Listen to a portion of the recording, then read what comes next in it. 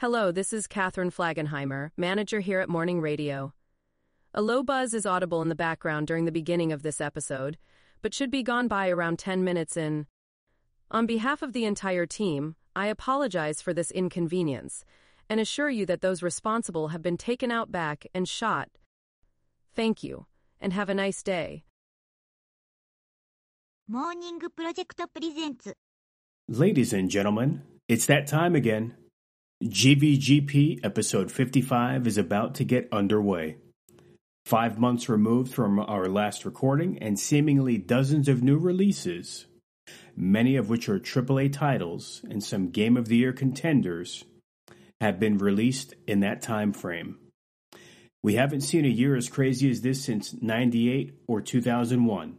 We can dive into that later. It is becoming overwhelming, and gamers around the world are all battling the ultimate boss, the limited number of hours in the day. Amid a silent recession and depression, we can all escape reality for the next couple hours as Molly and I catch up, share our thoughts on the current landscape and more in the latest episode of the Generic Video Game Podcast. Arguably, that intro I did is essentially null and void because the reality is of what we're actually going to be talking about, because there's been so much. It seems like, much like the world news, the world of video gaming is not short on stories. Wait, there's nothing going on in the world right now. What are you talking about? There's absolutely nothing happening. I mean, there's so many other things that introduction sheds no light on in no particular order, from the Xbox leaks, physical media continuing to die, Hideki Kamiya leaving Platinum, around 15 or 18% of Epic's workforce going away due to excessive spending, as they say. I mean, so many things. Square Enix still bellyaching. At first they boasted about FF16's sales of several million in the first couple weeks, and now it's not enough. Anyway. Physical media going away?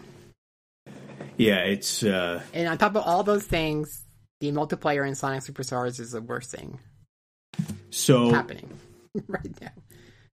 What's the deal on that? Is one able to do up to 4 players simultaneously, much like the upcoming Mario Wonder? Yes. And okay, so... Can I guess what the problem is, sure, and then I'll let you speak? Sure. Is it too fast-paced and chaotic for 4... What? Characters in the Sonic universe to be on screen at one time trying to do their own thing? Do you think that could possibly be the problem in making a multiplayer Sonic game? Yeah. So that tells us, without overthinking it. So okay, so my daughters and I played through the first 4 acts. 90% of our time playing was one of my 2 daughters saying, "Where am I? Where am I?" Wow. And having to mash a button to get back onto the screen. As you might imagine, trying to have 4 characters all dashing through the stage doesn't work. And boy, there's a whole lot of things in that game on those stages that are designed to send your character flying even faster towards the goal. Right. And so, yeah, so I think,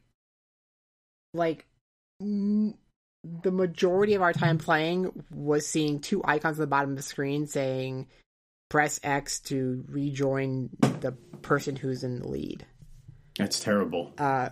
And when you get to the bosses, and this is great, this is amazing, anybody who gets off screen during the boss portion cannot revive during the boss. And the very first boss you encounter in the entire game is a boss that's making you run as fast as possible away from it. So the very first boss we get to, 2 of the 3 of us were instantly gone. Wow. And then if you're on a boss that's stationary, there's a part where you're fighting a big Robotnik robot, or I should say Eggman robot. If you get off the screen in that part, then you're out of the boss fight as well. Because at least when we were playing, the game didn't differentiate you're being off screen when the screen's not moving. So the minute one of the two of us, it was like there was two of us trying to fight the boss, and one of us went too far off screen, and they were just gone as well. What is it? Almost looking for any excuse to eliminate a player to get someone off the screen? And then the fourth stage in the game that you get to is a stage where you hit parts where everything but a small circle around one of three characters is darkened out. It's like in a dark cave. And I don't know how it determines who to put the light around, but basically, if you don't stay, the three of you don't stay exactly together, then two of you are going to, or three, I should say, in a 4-player game, then three of you are going to be in the darkness, have no idea where you're at, and then get lost, and then have to revive yourself. It's a mess.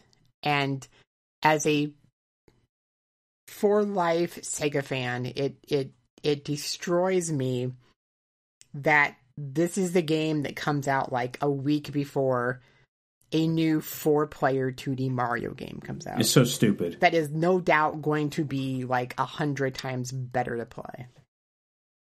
Even as somebody who we all know does not like Mario. I mean, I don't know how many more times I can sound like a broken record and say this again and again every time a new Sonic comes out, but what is it, summer of 2017, Sonic Mania was, I mean, why are we not getting Sonic Mania 2? Because, I mean, you have to believe, even though they say this is not the case, you have to believe that, I mean, just being realistic here, is that Japanese Sonic team saw a bunch of foreigners make a new Sonic game that everybody loved, and that bugged them. Yeah, I was going to just say, do you think it's the pride thing still? Like, I think it has to be on some level. But it's so weird because we've said this before as well, as that I always say this: Sonic Mania is arguably the best Sonic game ever made. But the big caveat to that statement is Sonic Mania wouldn't exist if Sonic 1 through 3, Sonic CD, and Knuckles didn't exist, meaning that launchpad, that foundation had to be there in order to get this kind of greatest hits of Sonic Mania on steroids and modified. So as long as you accept that, I mean, it was the Japanese-based games. Yeah, but that was a completely different Sonic team, though. I mean, that's... Oh, that's, okay. You're talking like... I'm sorry. We're talking like Yuji Naka era, and you're talking about, then, weirdly enough, Mark Cerny era with Sonic 2. You know, so... Right, what, say STI or whatever? Yeah, so, you know, I mean, I think it's just part of it. Like, I have to feel like there was some, you know, something inside Sonic Team that just, like, we're not, like, new era Sonic Team, where it's like, we're just not making games that are resonating with people. I mean, outside of a few, you know, like, what is it, like Sonic Generations, I know people like. There were elements of that I enjoyed, and then since we're on this topic, the ones that were on, time out. There was a couple entries on GBA that were solid, and then the ones on DS. Yeah, the GBA ones definitely were not Sonic Team. I don't think the DS one was Sonic Team. Yeah, it was like Sonic Rush or whatever. Yeah. But, like, I feel like until, funny enough, Sonic Frontiers, like, I just feel like there hasn't really been that many, like, really, like, just iconic Sonic games in the new era. And you just said Sonic Mania, in your opinion, was the best Sonic game ever. And, like, right. That has to rub the Japanese team the wrong way. You know, the fact that they have not made a game that has really resonated with people, and then these foreigners come along. Not even just foreigners, but fans, right? Right. Like when you got a bunch of fans making something that is more beloved than the official games coming out in the series. Like, I think that bothered them.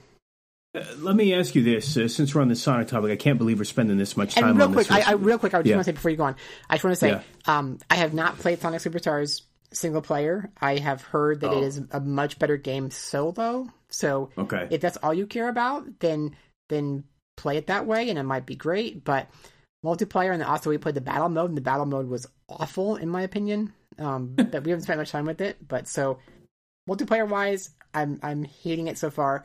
Single player might be a great game. I don't know. Let me ask you this. We've just touched base on, when you say greatest Sonics of all time, you usually get one of a few answers from people of our era. There's always the original that some people have a soft spot for, but it's always Sonic 2, Sonic CD. Those are kind of the Sonic 2 or CD. I think 3 and Knuckles are pretty beloved. And I think that's a fair answer as well. Yes. That said, we're on the same page there. Are people, or some people, looking back with rose-tinted glasses at the original Sonic Adventure? Because I'll make this clear. I thought Sonic Adventure visually, like if you watch like the trailer for it, or you watch like when Sonic goes through the loop in 3D, even present day, the art style has still, for the most part, aged well. It still looks pretty good. And watching it in motion, admittedly, is pretty fantastic.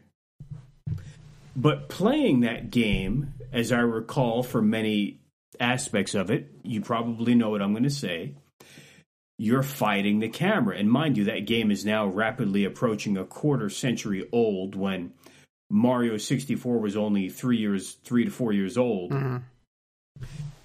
But I don't know at what point some people decided to put Sonic Adventure on that list of greats. So I think there's a few things. And to be fair, like, I've not really played Sonic Adventure. I played it enough to know I didn't like it, and then just didn't touch it anymore. Okay, yes. Yeah, so I think part of it might be that it was the first Sonic 3D game, and that there's a lot of nostalgia based around that. Part of it was the launch title for the Dreamcast, and Dreamcast was the final Sega system, and there's nostalgia around that. But I wonder if part of it is, and I don't know, but looking at kind of later Sonic 3D titles, is what it felt to me like was, with Sonic Adventure, they didn't overthink how to do it.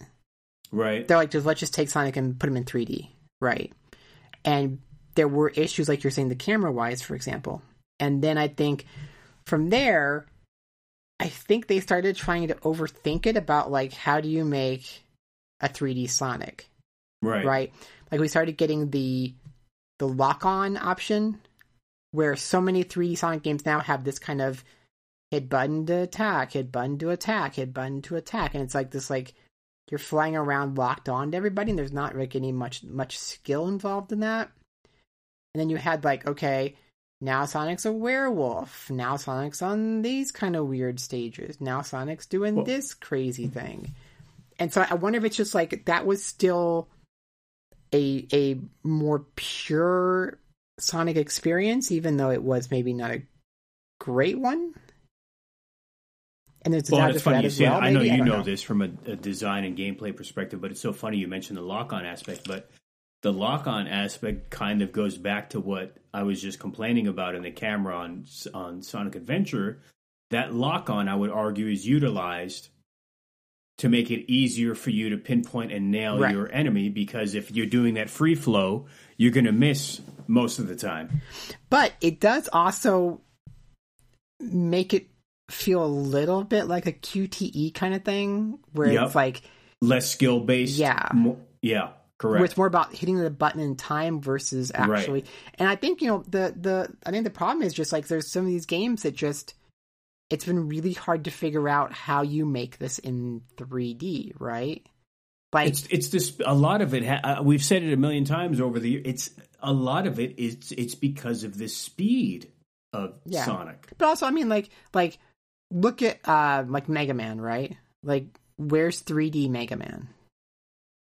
Like, why has Capcom, outside of the Legend series, which I did like, but those were completely different things. Like, why have we never had proper 3D Mega Man from Capcom? Maybe it's just a case of, like, there's a kind of gameplay that you just can't bring over, right? Because, like, is Mega Man the same game when Mega Man's just running around a field? You know, is that still Mega Man? And there's just some of these older games that, like, I think have never been able to come over to 3D properly. And I think Sonic is a tough one. And even like Mario, right? It's like we're getting ready to get Super Mario Brothers Wonder. And we're getting that because on some level, Nintendo still can't do in 3D what Mario did in 2D. Right. Yeah, that's a good point. Even though they set a benchmark and revolutionized, that is a good point. In almost 2024, we are still getting a new 2D perspective Mario. Right, because like, and that's nothing against the 3D Mario games, right. But they're different things in those old 2D games, and I think that Nintendo recognizes that. And so there's still value in 2D Mario. But maybe with Sonic, like maybe it's just Sonic doesn't work in 3D because of how fast I will say, now we'll kind of transition to Mario a little bit. While I have not completed this game, and I did not play it when it was new because I never owned a Wii, the several hours I did play of it, I have to tell you, the level design and sphere-based structure in Mario Galaxy was genius. I couldn't believe it. It's a very weird concept, and talking about it out loud or writing it down on paper, you'd be like, why? But I would make the argument, we're talking about video games and escaping reality, and it's like, if you think about a lot of things in gaming, or Mario in particular, you may be left asking why, as to how weird it is or conceptually. But Mario Galaxy was, I was impressed because the way it works, and I thought this, and then I did some research on it after. Due to primarily being on a sphere-based environment, in many ways you don't have to battle the camera because of the perspective always being on the outside of that sphere. Mm-hmm. I know that sounds convoluted, but so anyway, I had to throw that out there. My only complaint I've had for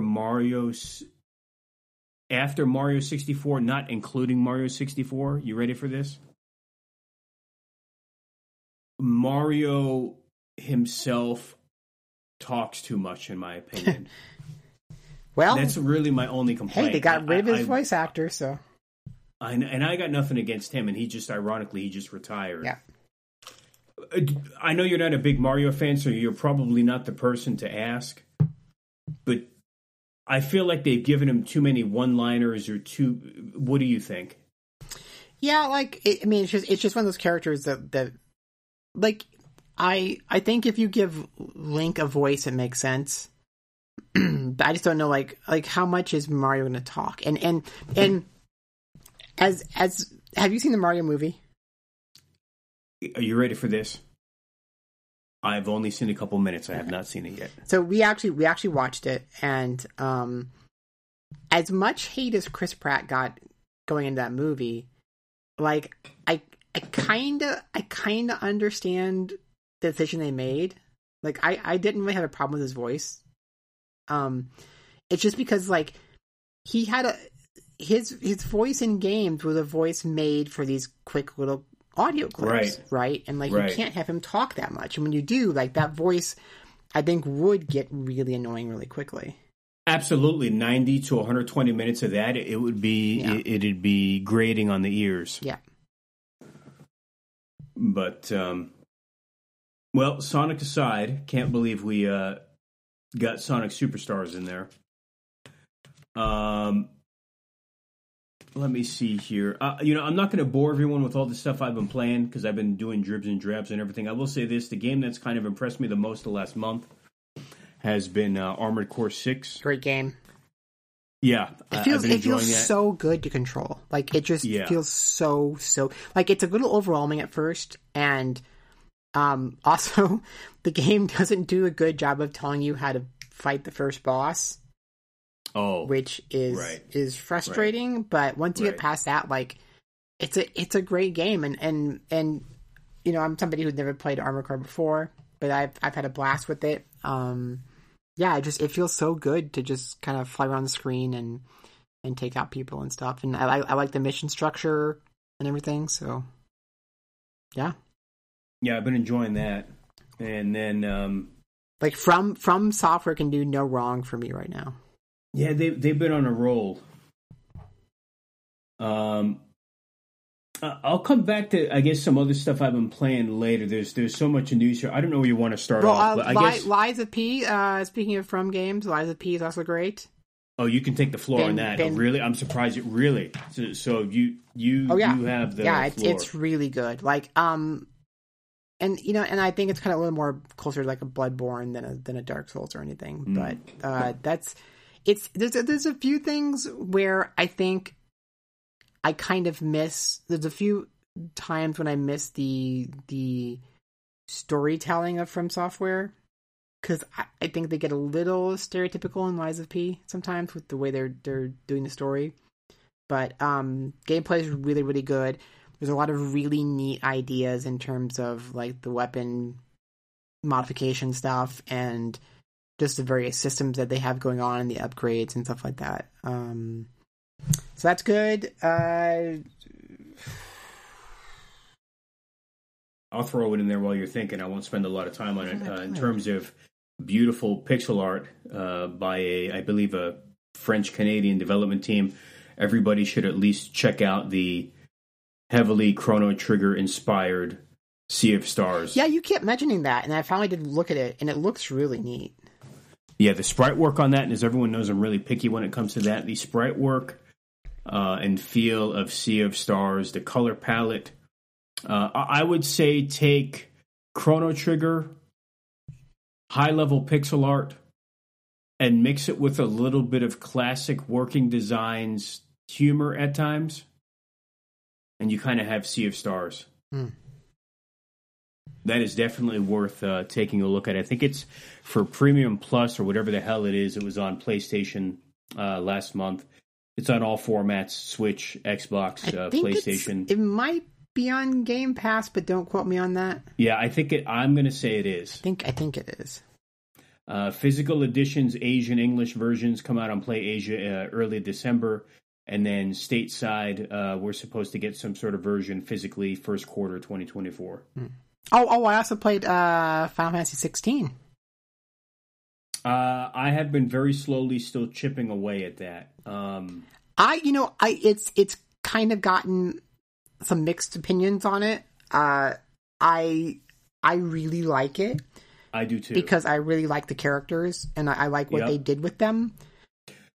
And I think there's points where they could have done better, but to me, like that story and those characters, it almost in a way reminds me of 12, of like why I liked 12. Because, from an artistic because it just felt like it had it didn't feel so anime-y, if I say it that way, you know, right? Because I actually did kind of in the end. I didn't hate 15. It had problems, but it was still very much like, you know, like it just felt very tropey in certain ways. Whereas, and I mean, I hate to say, I'll say this on 16. I'm glad you said something about the characters. I think a very special praise needs to go to the voice actors for Clive and Sid. Yeah. Because they really, could you imagine if they didn't nail Clive and Sid with their dialogue and their relationship, so to speak, you know, throughout that game, that would have destroyed the game. Yeah. But like, and to get myself in trouble again, like, it does feel a little more of a Western RPG, but I tend to really like, and this goes back to Final Fantasy 12, it goes back to Dark Souls, I kind of like those Japanese developed RPGs when they have a little bit more Western influence. And so you're kind of getting both sides coming together. Versus just the, like Lightning and her friends kind of stuff. I always thought Lightning was kind of the female Cloud. She absolutely was the female Cloud. Yeah, and I will say this: while I'm not the expert, isn't the joke like? I don't know. Maybe this is not a joke, and I just am making it up. But I swear, like it was like Nomura wanted to have sex with Cloud, but felt weird about having sex with Cloud, so he made Lightning so that he could have sex with Cloud. I don't know. I will say this on 13. The visuals in that game are still pretty damn good. Yeah. I'm just talking from, a graphical perspective. That said, so much time has passed, and you correct me if I'm wrong, that people forget 15 was originally what started out as Final Fantasy Versus 13. Yep. That was part of the Nova Crystalla project. Yeah, so that that's a part of its. I don't know if I want to say identity crisis or its ups and downs to finally get to where we got. As for 16, before I forget, with all these numbers, Jesus, 16 is essentially, if you ever wondered what Final Fantasy would be, with heavily Platinum Games inspired combat and designs at times, this is it. I can see a little bit, yeah. Well, I don't even think this is a spoiler. I had a laugh. So the they're not called the icons, the summons. Right. I had a laugh because I wasn't even thinking about it. One of the attributes you get a few hours into the game, I'm like, oh my god, this is Devil Trigger. Yeah. You know what I'm talking about, right? It's very Devil Trigger, yes. Yeah. But I guess for me, like, I mean, because I understand where you're coming from for the Platinum thing, but I think for me, and people are going to say they're from different people, so you're an idiot, Molly, and I know that, but I see a kind of through line from going from, like, Final Fantasy Tactics to, Vagrant Story. Yes. To the world of Ivalice? Yeah, to Final Fantasy 12 and a few games in there, to the rebirth of Final Fantasy 14 to this game. Like, the add-on content. It's just because like it's that other side, because you got the one side of Final Fantasy that's very Nomura and Kingdom Heartsy, right? And Final Fantasy VII remakey and things like that. And then you had the other side that was kind of that much heavier storytelling and much broader cast of characters that came from like the tactics and stuff like that. And so that's what kind of is interesting to me for the game, is that it's that side of Final Fantasy and not the FF7 Advent Children FF13 side. Right. So. Anyway, news. Well, we do agree on that. What's going on? Speaking, I guess I can use this as a transition real quick. I don't think this is going to take long because we found a way to squeeze Platinum in there because they were involved with 16 secretively until it came out. Kamiya got pissed and took his Bayonetta home. Hey, I'll read this here in a second, but did you watch the video? No, I haven't. Oh, you did not? No. Okay. Well, I mean, okay. So, latest news here. This is about 7 to 10 days old, but as we record this is now a reality. As of yesterday, there was a press release put out by Platinum Games, or a blurb, I should say, which said, "We regret to announce that Hideki Kamiya will be leaving Platinum Games on October 12th, 2023. We are truly grateful for his creative ideas, leadership, and contribution to the growth of Platinum Games from our startup to this very day. We believe that he will continue to succeed in his future endeavors as a game creator. We are looking forward to seeing the game industry grow into a better place with him in it. We wish him all the best for the future. See, I had originally, and I saw some people also mentioning this, is Tencent the company who's buying everybody up?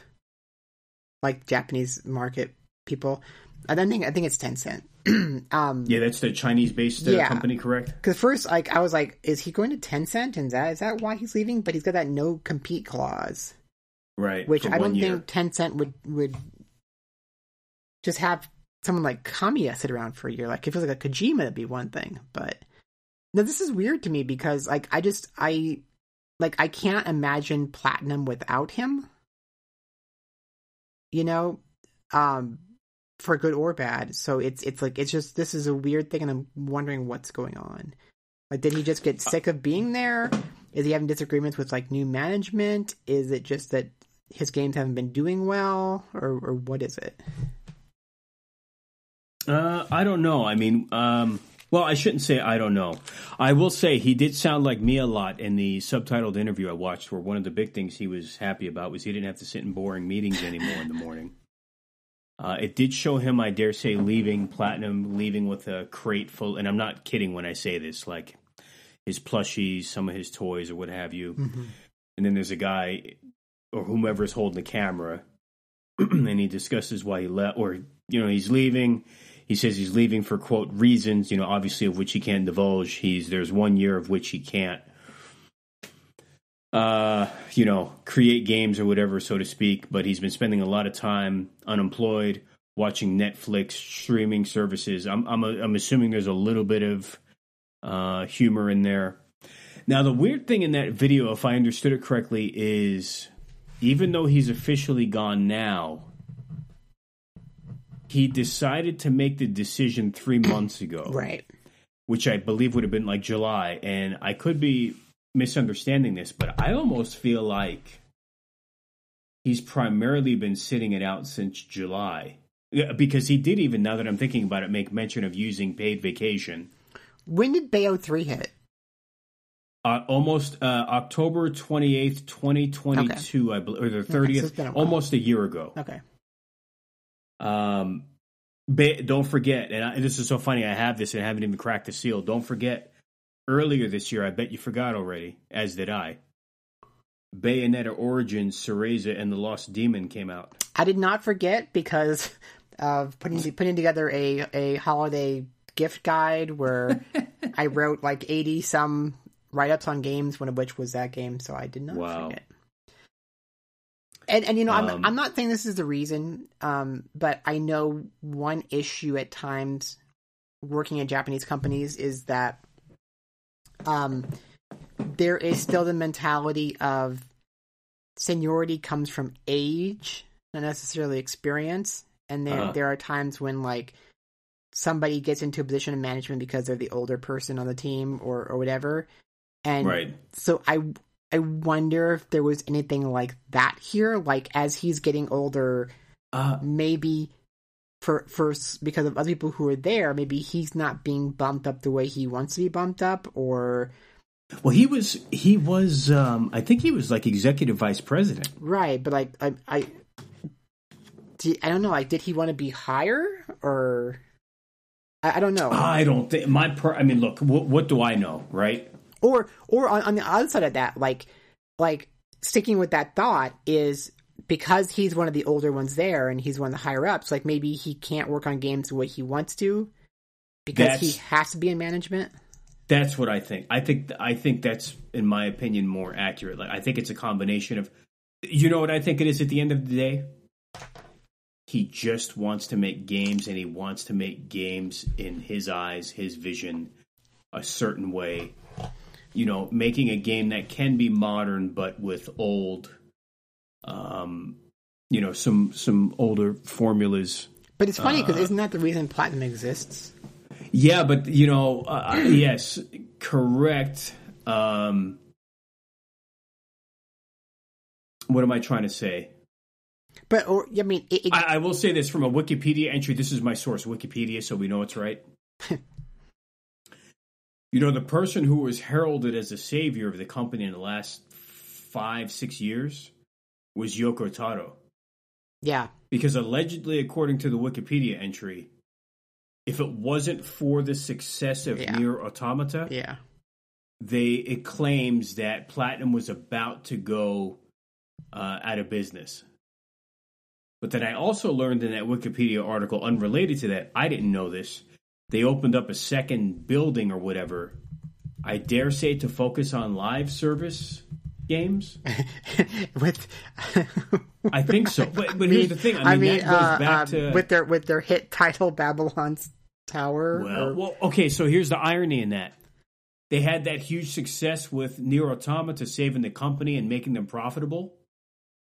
And then Babylon 5 was like either their next or shortly thereafter release. So they went from this genius, critically acclaimed, and also very well selling title in Nier Automata to arguably one of the worst reviewed games in modern history. And the funny part is we both got its name wrong.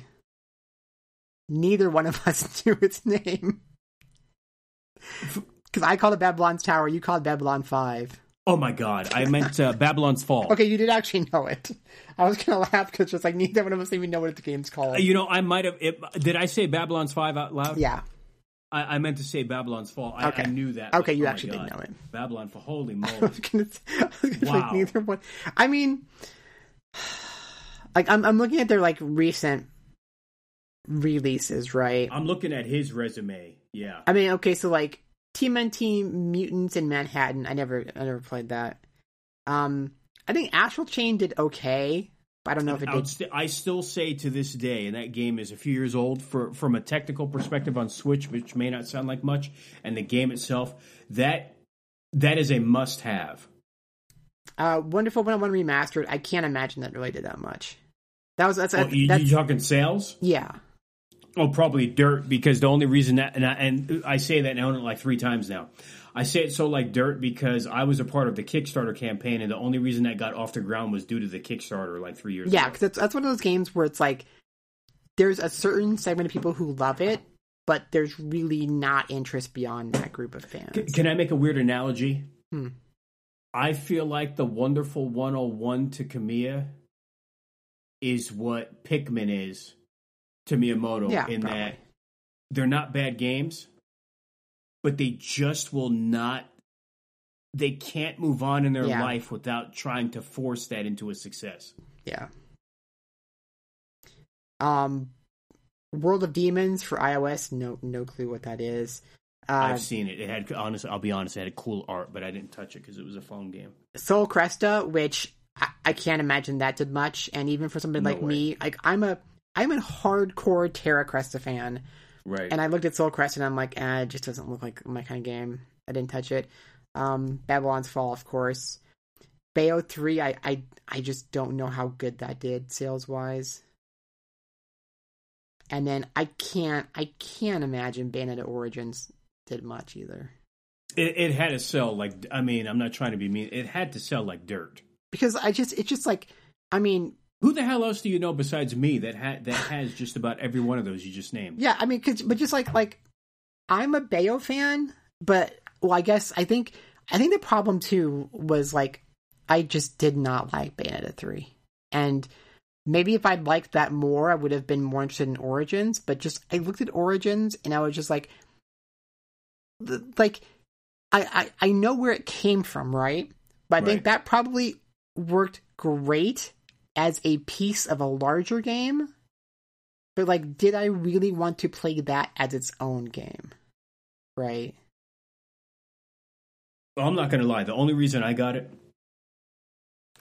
because I didn't think the physical copy was going to last long on shelves. I mean, probably I'm not. That was my main. I can't imagine. Because I figured it was now or never. Yeah. I will probably die, be dead, and it'll still be shrink wrapped.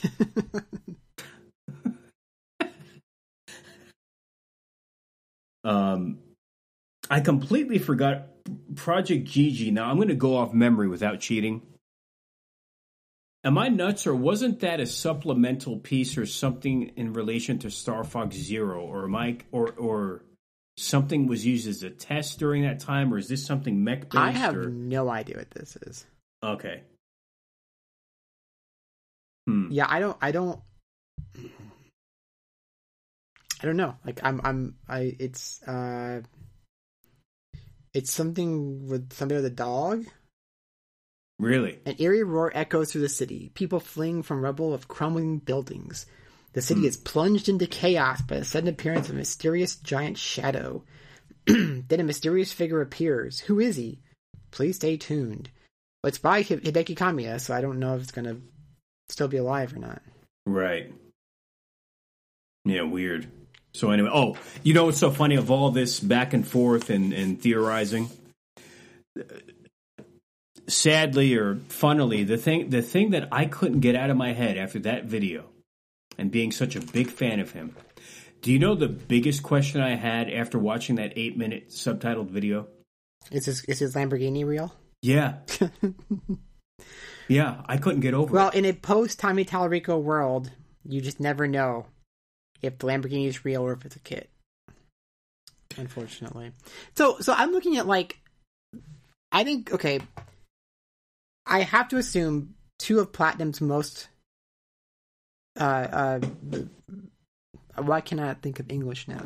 Not popular, but, like, successful games, right? Have to be Metal Gear Rising: Revengeance and Nier Automata. Oh yeah, you're saying sales-wise? Yeah, Yes. Metal Gear based off the name itself and the time it came out. So what it seems to me is that Platinum's really, really good when they have somebody make everything in the game but the combat and the action portion, right? It's just like there's something about their games that just, like, I love Anarchy Reigns. I love that game, but it didn't hit. I don't know how well Mad World did. I mean, I know people swear by Vanquish. I have not played it yet. Oh, yeah, yeah. Mm-hmm. I think it was a sleeper hit, and that's all that it did. Bayonetta, of course, was a success, right? Astral Chain too. I'm wondering if that was actually successful or not. But it just feels like Platinum really needs to find people to work with, where it's like, okay, let us handle the gameplay portion, the action portion, the combat portion, and then somebody else create the other stuff, because they just don't seem to be able to make games that are, like, interesting to people. Or I would say, yeah, I'll meet you halfway, yes. Or the games they're making are so hardcore or cater to such a niche audience like us that we'll give it a chance and enjoy it. I mean, it's like so many businesses these days are in entertainment, you know, and I think this also may be part of the reason he left. They have to come up with something that's more mainstream.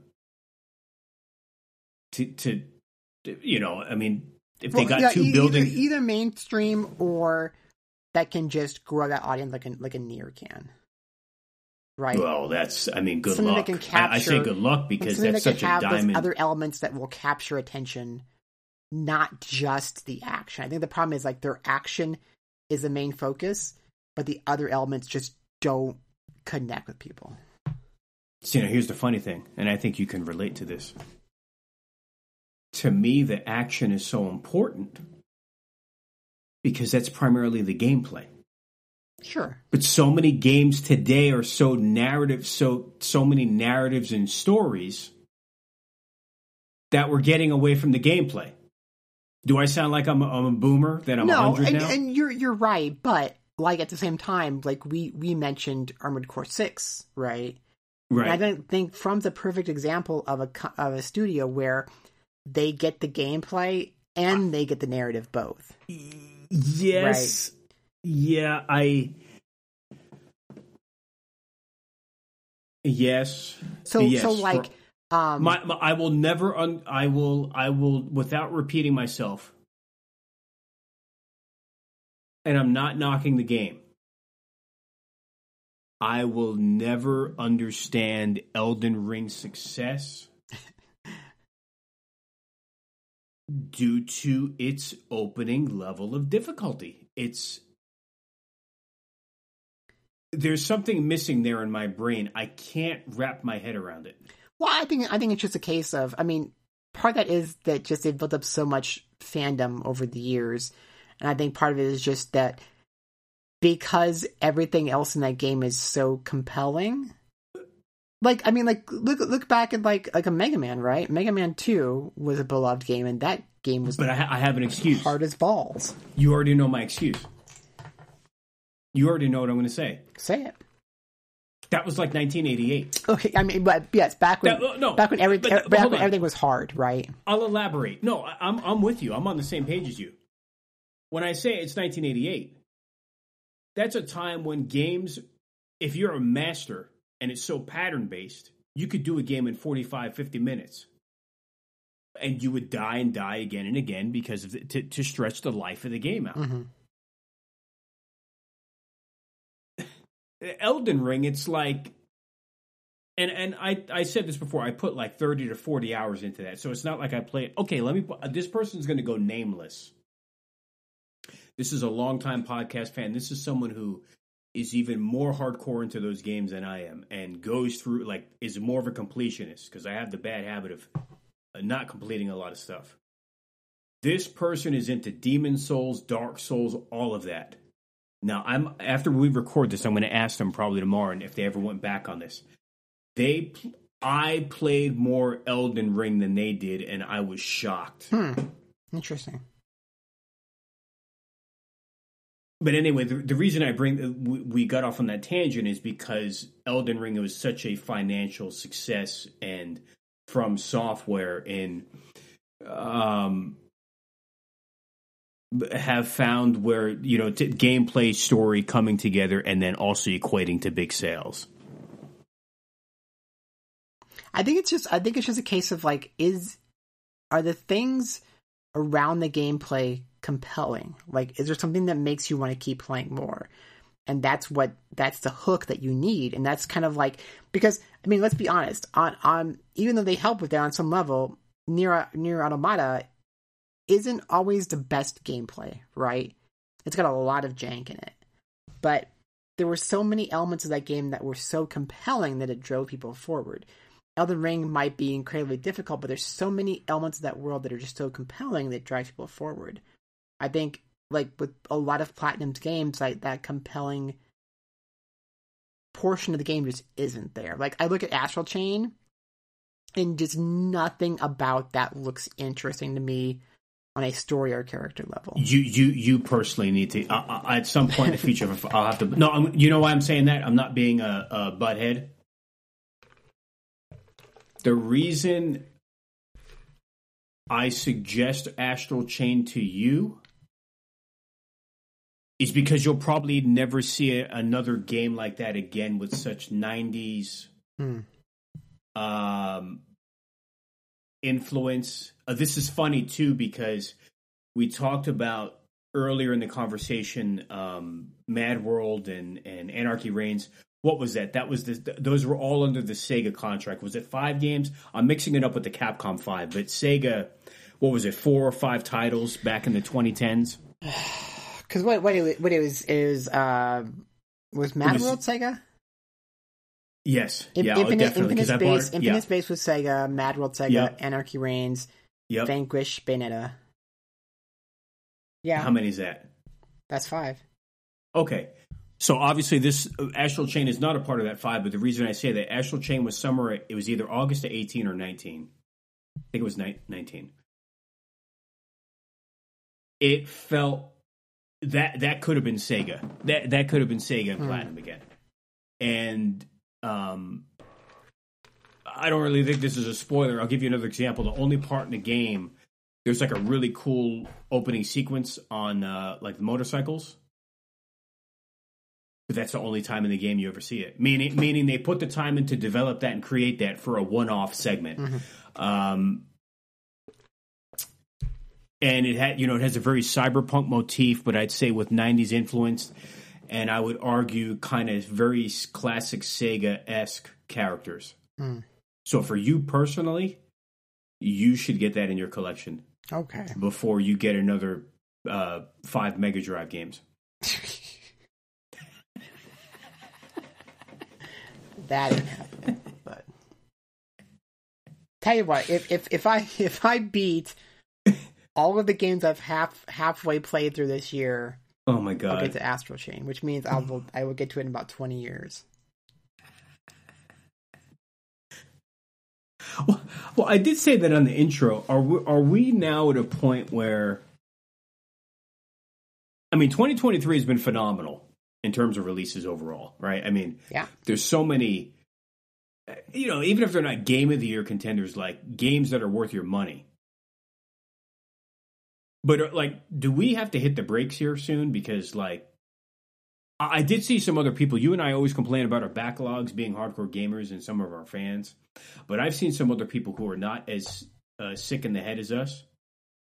And I've seen a couple people say on I really want Baldur's Gate 3. And but they're like, I've got so much going on in life right now, whatever, maybe I'll get it next year, or I'll play, I'll get around to it in 2024. And they put LOL. Mm-hmm.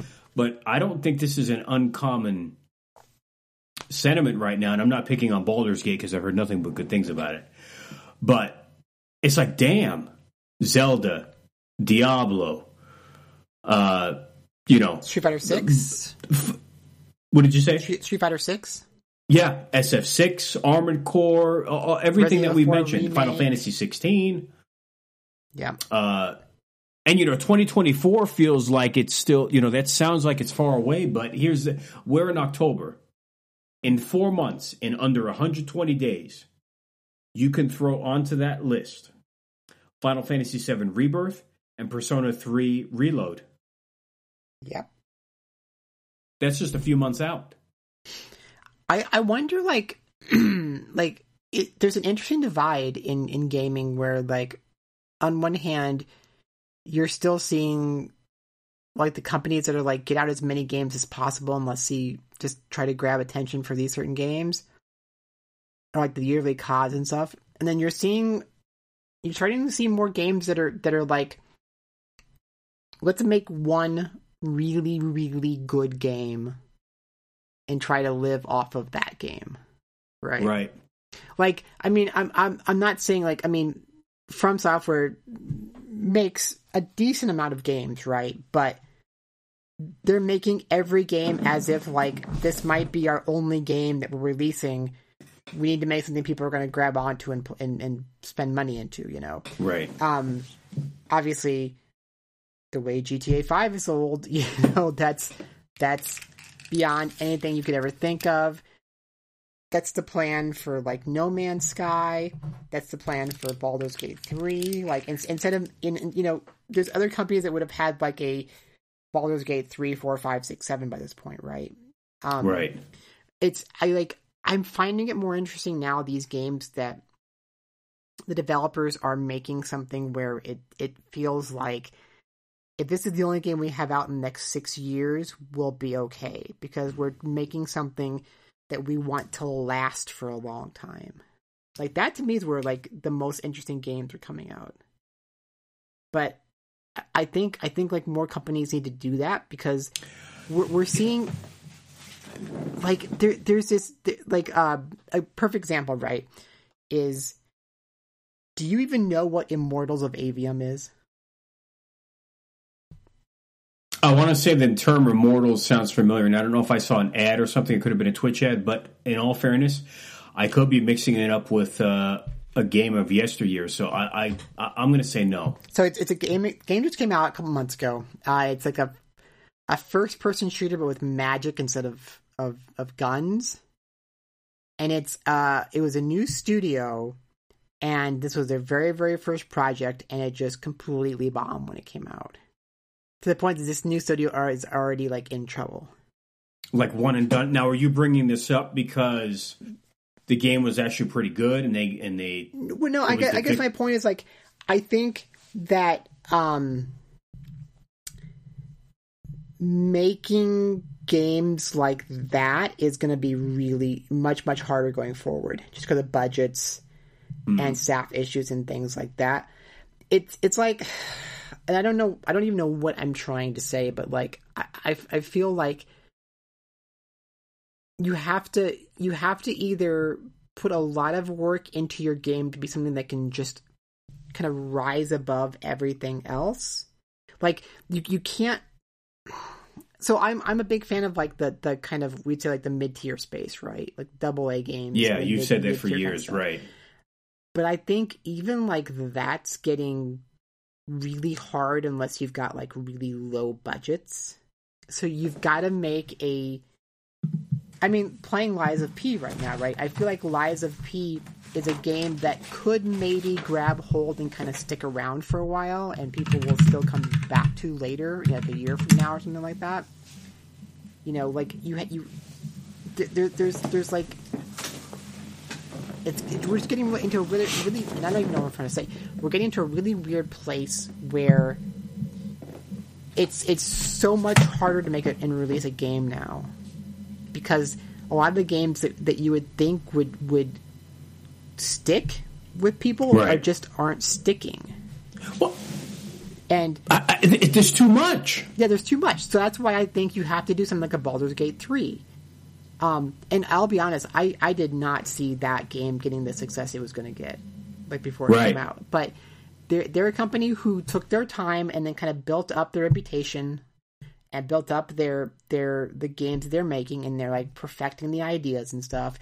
And they made a game now that game could carry them for the next 5 or 6 years. Just selling that's going to be like their Dragon Age or Elder Scrolls Oblivion, Red Dead. That's going to be their evergreen title. So I think companies have to think that way. It's like we have to make a game. And I'm not trying to be rude or an a-hole, but that is easier said than done. Of course it is. But I think how about this? Wrapping this back around, it does correlate to this, talking about money, projects, taking chances. And we're going to kind of bring this back to Sega because you just reminded me. I had no damn clue as to what this was, and this is relevant because this is a recent story as of within the last week or so. What in the world? Okay, pop quiz. Excluding Rockstar games, and we're going to leave Grand Theft Auto and Red Dead out of this. When we go back to our era, what was the most expensive game ever made? Oh, is this the Sega thing? Yeah. Yeah. I mean, Shenmue for years, and then I even heard unofficially, I don't know if this is true, I didn't know this, but Panzer Dragoon, I guess, was one of the most expensive games ever made at the time before Shenmue. I don't know how accurate that is. But anyway, what was the deal with that multiplayer sci-fi FPS from a team called Creative Assembly under the Sega banner? Right, but like we don't even know what this game was, did we? Yeah, Hyenas. I know. But what was it? Like, why was it the most expensive game? I don't know, but that brings it back to my point. Yeah, that was, I guess.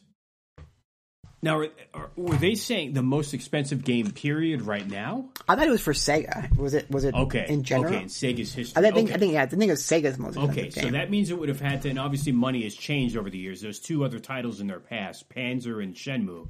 Hyenas was now the record holder for Sega as their most expensive title, but the difference is we're not going to see it. But it's like, I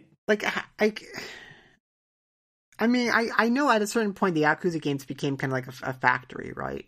But like, yes, what was it doing as a first-person shooter that like it was more expensive than the Yakuza games, or more expensive than a Phantasy Star Online 2?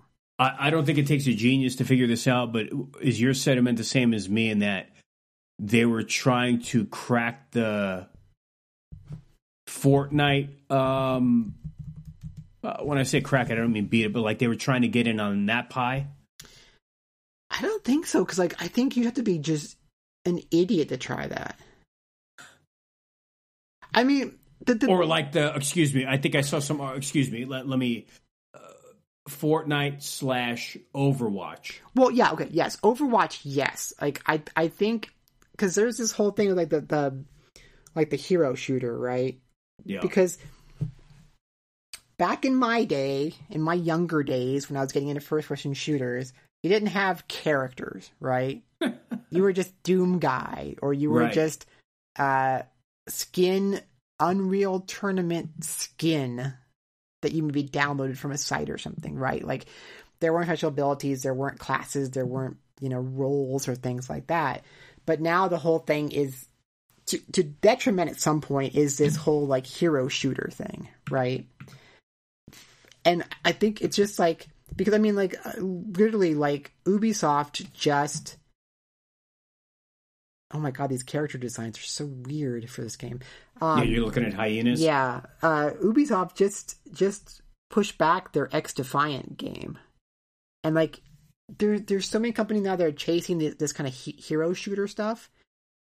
And or Battle Royale, right? Like, the two of those together. Right.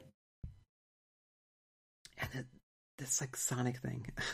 I don't know. Like I don't know why they were even going after this, and it's just this is the thing too, right? Is there's I don't know. Like it's a weird proposition because I was gonna say like you have to know how crowded the space is, right? But there are still games that come out that then are successful because.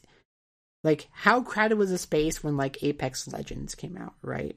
And yeah, that's the one you always talk about. You like that one, right? Totally took off. And it's losing some traction, but it's still a very, very popular game, including in Japan.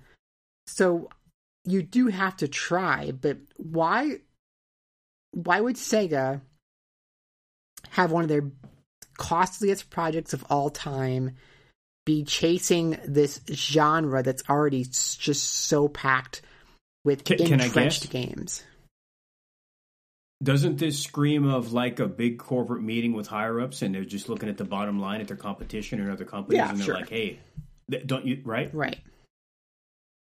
Without knowing what it takes to go into it or a little bit of luck and timing and now look, and what's the other saying sometimes in entertainment, if you're, they're looking to bring that to the table now, something that's been around the last 3 to 5, maybe a little over 5 years, but you're already kind of late to the dance because you're chasing something from yesterday while the market is now still moving forward. And I don't know if that, yeah. And I agree. I think another problem, and this is something that is part of the reason why Apex worked, right, is Apex was basically tapping into the entire world of Titanfall.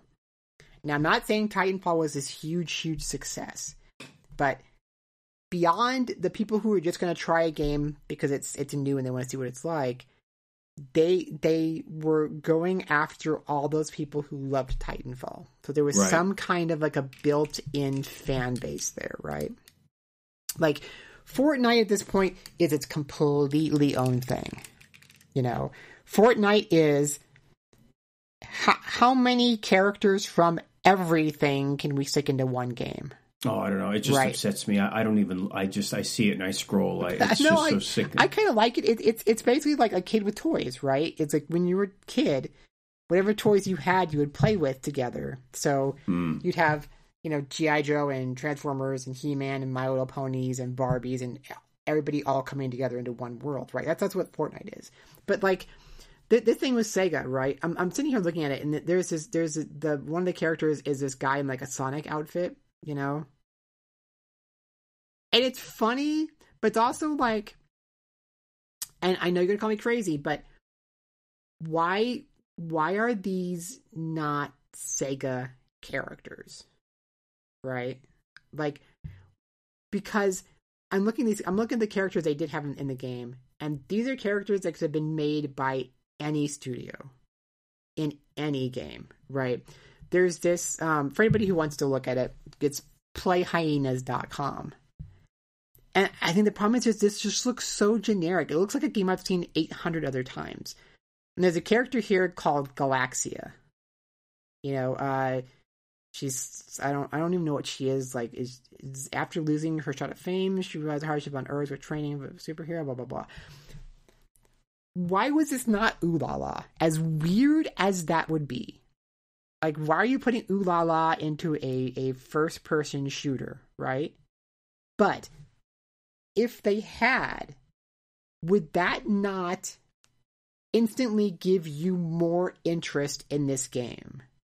Because you're like, as weird as this sounds like, and as much as I'm not sure I want to play a first-person shooter, I know these characters, right? So I've got at least some kind of emotional attachment to it. You can't make a game in a genre that's full of competitors, which also has no hook for players to check it out. I think like it's gonna be so hard, I think, to make like a new game out of this. You know, like a completely new original brand. I mean, Ubisoft's having that problem. Ubisoft released their own Battle Royale, with not the best game, but even then, like, it was a completely new world, completely new characters. And I think, like, there's a few companies like a Nintendo, you know, with like Splatoon and stuff, like they can make a new game with new characters. But even look at Nintendo and see how many times do they go back to Mario to promote new games, right? Like Mario Party wasn't random new characters party, it was Mario Party. Because they know you have to have that hook to get people in to play the game. And I think that one of the things with Sega is these characters look like they could have come from anything. Except for Sonic outfit guy. You know, like... not to take anything away from Nintendo, because they more often than not put out quality product. I do sometimes think Nintendo can get away with some of their original properties a little more than other people at times, because their platform doesn't always have the same level of competition as to what I'm just throwing, and I'm not knocking Splatoon, because I thought Splatoon was awesome. So that's not a knock. But back to the Sega thing, Sega is in that world where a full-blown third party now for over 20 years, and so that door is wide open. You're now competing with everybody under the sun.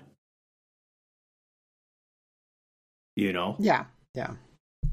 But I mean, it's like, I'm just looking at this. I said, like, even if you're not putting the actual characters in, right? Like, looking at this, like, Sonic knockoff guy kind of thing, Sonic outfit guy. Like, you know, have people dressed up as Sega characters or something. I don't know. Mm-hmm. Like, I think they just had to have some kind of hook. Said, if I was on this page and this Sonic guy was not in this game, I would have no clue who this game is from. Well, Molly, I'm going to educate you a little bit here. There are consequences to these actions when you spend this kind of money. Uh-oh.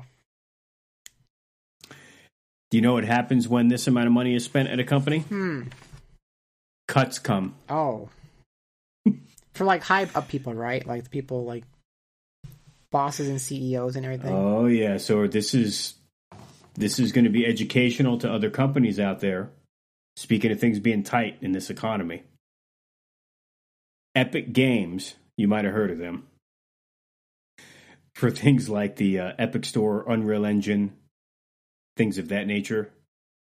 They cut, a couple weeks ago, around 830 jobs, or 16% of their workforce. And you might be asking why. And Fortnite not doing what it's been doing, paying the bills. Bloomberg reports that Fortnite developer Epic Games is expected to lay off 16% of its workforce. In a statement from Tim Sweeney, Epic has confirmed the layoffs will impact around 830 employees. He wrote that the company intends to sell Bandcamp, an independent music storefront company Epic acquired just last year, to music licensing platform Songtradr, and spin-off Super Awesome, a kid tech company that specializes in creating safe online experiences for kids. He also explains that the layoffs are a result of the company, and I quote, spending way more money than we earn. Notably, Sweeney does not apologize to his employees for making the business decisions that have resulted in the disruption of over 800 lives, saying only that his optimism that such spending would not result in layoffs was unrealistic. So I'm looking at this site, and it says Fortnite brought in $5.8 billion in 2021. It is expected to generate over $6 billion in 2022. Mm-hmm. As well, Epic makes Unreal Engine, which is by far the most popular development engine for video games. Right? Like, now, I understand that for a game like Fortnite, you have to have a staff, right? To keep generating all this stuff that you're making. Yep. But, like, where is that money going? Inflation. Some of those higher ups might have to sell their 8th or 9th property. Because it reminds me of, so for people who don't know, like, so in the later days of GameFan, so we were owned by this company called Metropolis Media, and a guy called David Bergstein. The Bergstein? I think it was Bergstein. Yeah, I've heard stories. Keep going. Right, and now my understanding, I might be wrong. My understanding was GameFan itself was always profitable, right? But what this guy would do is he would take the profits from the companies that were making money and take those profits and put them into other companies, right? Yeah, I've heard of this in business elsewhere. Now, too, yeah. in general, I understand that, sure, right? But the problem is that if you've got a thing that is really making a lot of money, right? Now, I know the problem with companies is like Wall Street and stocks and things, and everybody wants this infinite growth. It's always a problem with companies, is infinite growth. You can't stop growing. But at a certain point, like, I feel like your first priority should be to take the profits that are coming in and, I don't know, maybe make sure the thing that's making the money is secure, you know? Right. But so David Bergstein was investing the money from GameFan and a few other projects that were making money into all these other things. For example, nobody at this point will remember, but this was back when DVD.com was a retailer, and that was part of our company too. And there was it Express.com? DVD that Express. Sounds familiar. DVDexpress.com, that's what it was. And then it became Express.com. But, so for example, one of the things he did was he bought pallets and pallets and pallets of anime cells. Because the idea was... I didn't know this. Authentic anime cells, like the real deal? Yes. Get out of here. Because the idea is you're going to take these anime cells and sell them off, right? Now, sometimes that's a good idea. You get a really interesting cell from a popular anime. You know, if you've got a cell from like Dragon Ball Z of Goku in a cool pose, someone's going to want that, right? But he just bought from tons and tons of these anime cells from completely random anime. The thing is I'm guessing 3/4 of the cells that he bought probably were of just things nobody cared about, right? Because if you look at anime cells, it could be, oh, look, here's a cell of a plant falling off of a shelf, right? Oh, okay. Or here's a plant of a car driving down the street. Right. You know, but he used the money to buy all these anime cells. And he used the money to do this new magazine, which was a total failure. He used the money to invest in this thing, which was a total failure. And I think that's kind of maybe what got Epic in trouble, because the idea I understand behind Bandcamp is that they wanted to buy Bandcamp to then have a source for music that could then be used in games created with Unreal Engine. But the fact that they sold Bandcamp so soon after buying it means they really didn't know what they were going to do with it and didn't have a good plan of what to do with it. Or their plan was terrible and it didn't work out at all. So it's frustrating that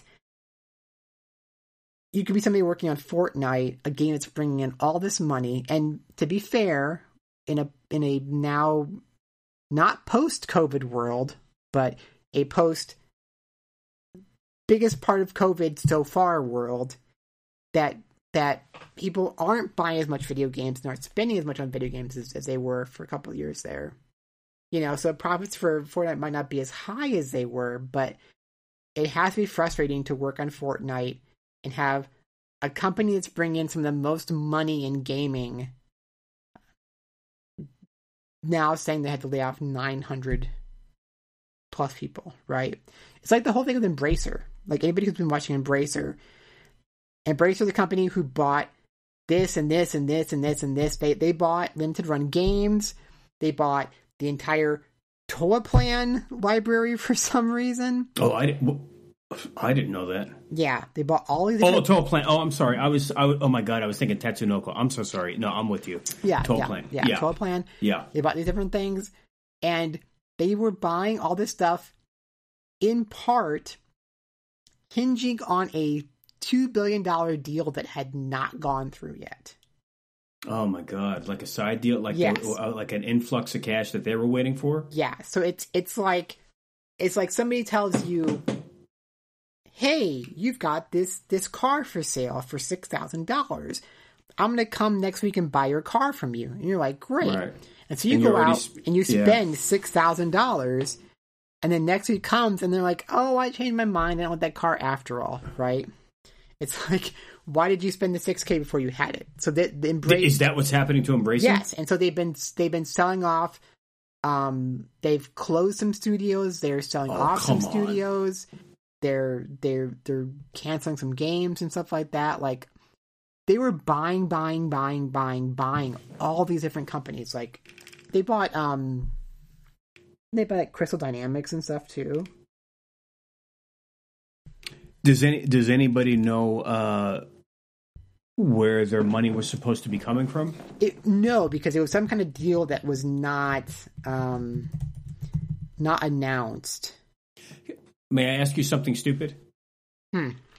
If they don't come up with the money and they're not able to pay for the properties that they've, quote, acquired, can someone else step in and ultimately get it for like pennies on the dollar? That's what I'm wondering. Could Square technically, even though they don't want the Western Division anymore, could they like buy it back for a fraction of? Possibly. But like Embracer owns the Gearbox, for example, and they're looking to now sell Gearbox off. But I know they canceled some things, and because so here, like, that's terrible. Let's go like in the 20s, 22s. Could Limited Run get screwed? I'm not sure. Like, I'm not sure if they're gonna be in trouble or not. Okay, so for example, like they bought up in the last couple of years, Dark Horse Media. Oh, they own freaking Dark Horse Comics. Yeah, I Dark think. Horse Media. Ooh boy. Perfect World. Ooh boy. I don't know, it's Shiver. Beamdog. They bought all the assets of Square Enix Europe, which was Crystal Dynamics, Eidos Montreal, and Square Enix Montreal. They bought Tripwire Interactive. They bought Limited Run Games. They had Tatsujin, which is the Toa Plan stuff, I believe. Some other stuff. The THQ Nordic is under them. Wow. Aspire is under them. 3D Realms is under them. There's other ones too, I know, but like, so now the problem is like they're starting to sell off divisions or close divisions. Or I know exactly who can step in and buy this for no problem. Microsoft. Well, yeah. They might have to change the statement, whereas at some point getting Nintendo would be a career moment. Maybe getting Embracer. Yeah.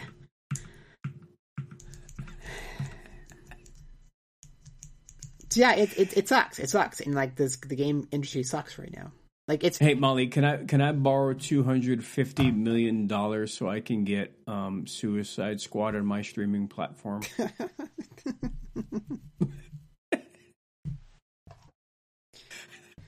We're laughing at this, and like 3/4 of the country is starving and a check away from being homeless. But hey, can I get another $300 million so I can put Jedi Survivor on my platform day one? So well, how about this? I'll cut you a deal. Okay, you get those two games. Mm-hmm. We'll top it off. Just flip me $5 million. Baldur's Gate 3. Yeah. So basically, Anthony's reading off. There's been tons of Microsoft leaks recently. Amazing stuff, and one of them was the leak of some of the prices they were paying or willing to pay to get games on a Game Pass. And as he's saying, it was what, $250 million for Suicide Squad. They paid two. So here's what it cost Microsoft to get games on Game Pass day one. Suicide Squad was $250 million. Star Wars Jedi Survivor was $300 million. Mm-hmm. Baldur's Gate 3. One of the biggest games of this year. Hey, now you calm down. Baldur's Gate 3 was neck and neck there with Glitch Busters.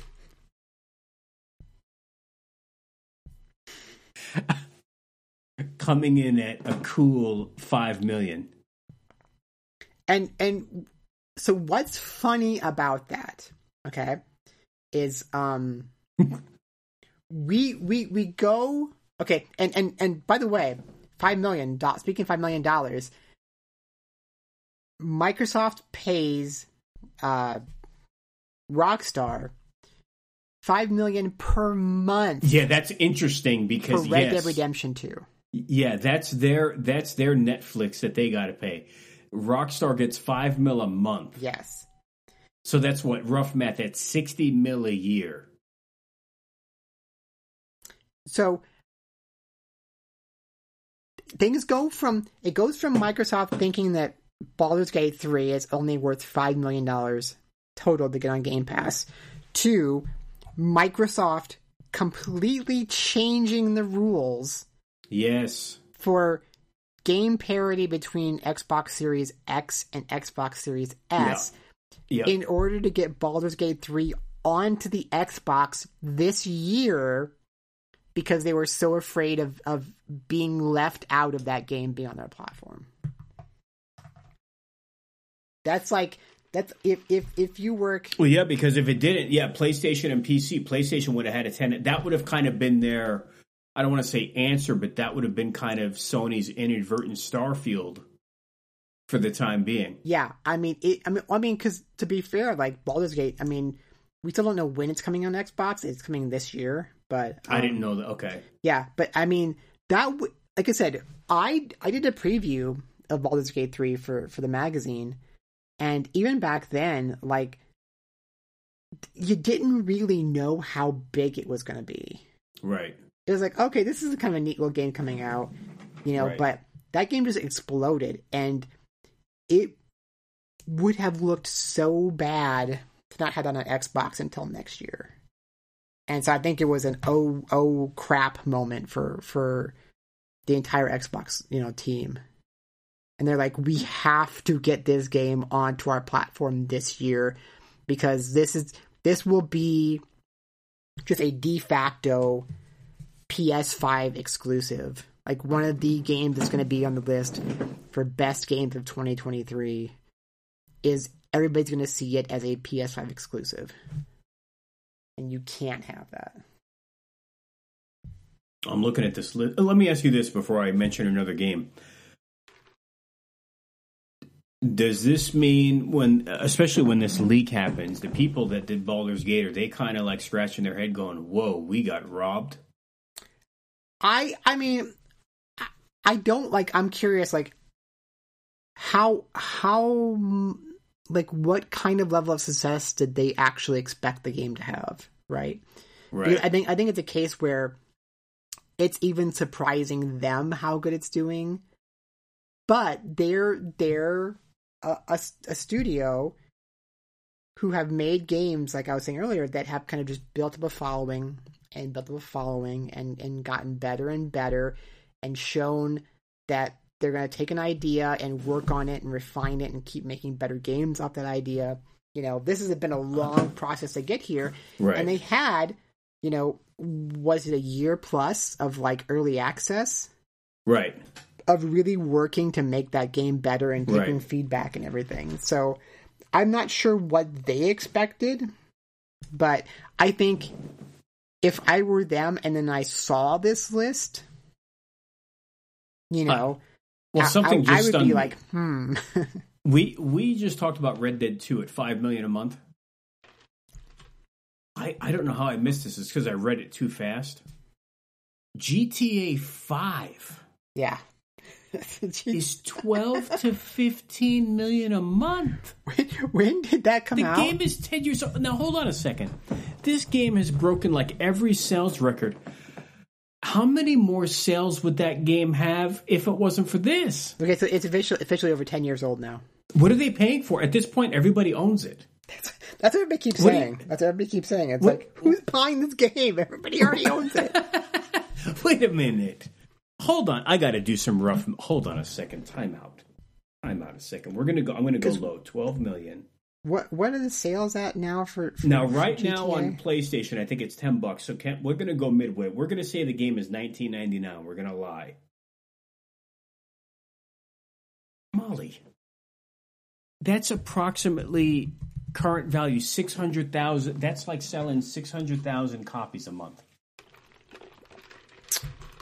What?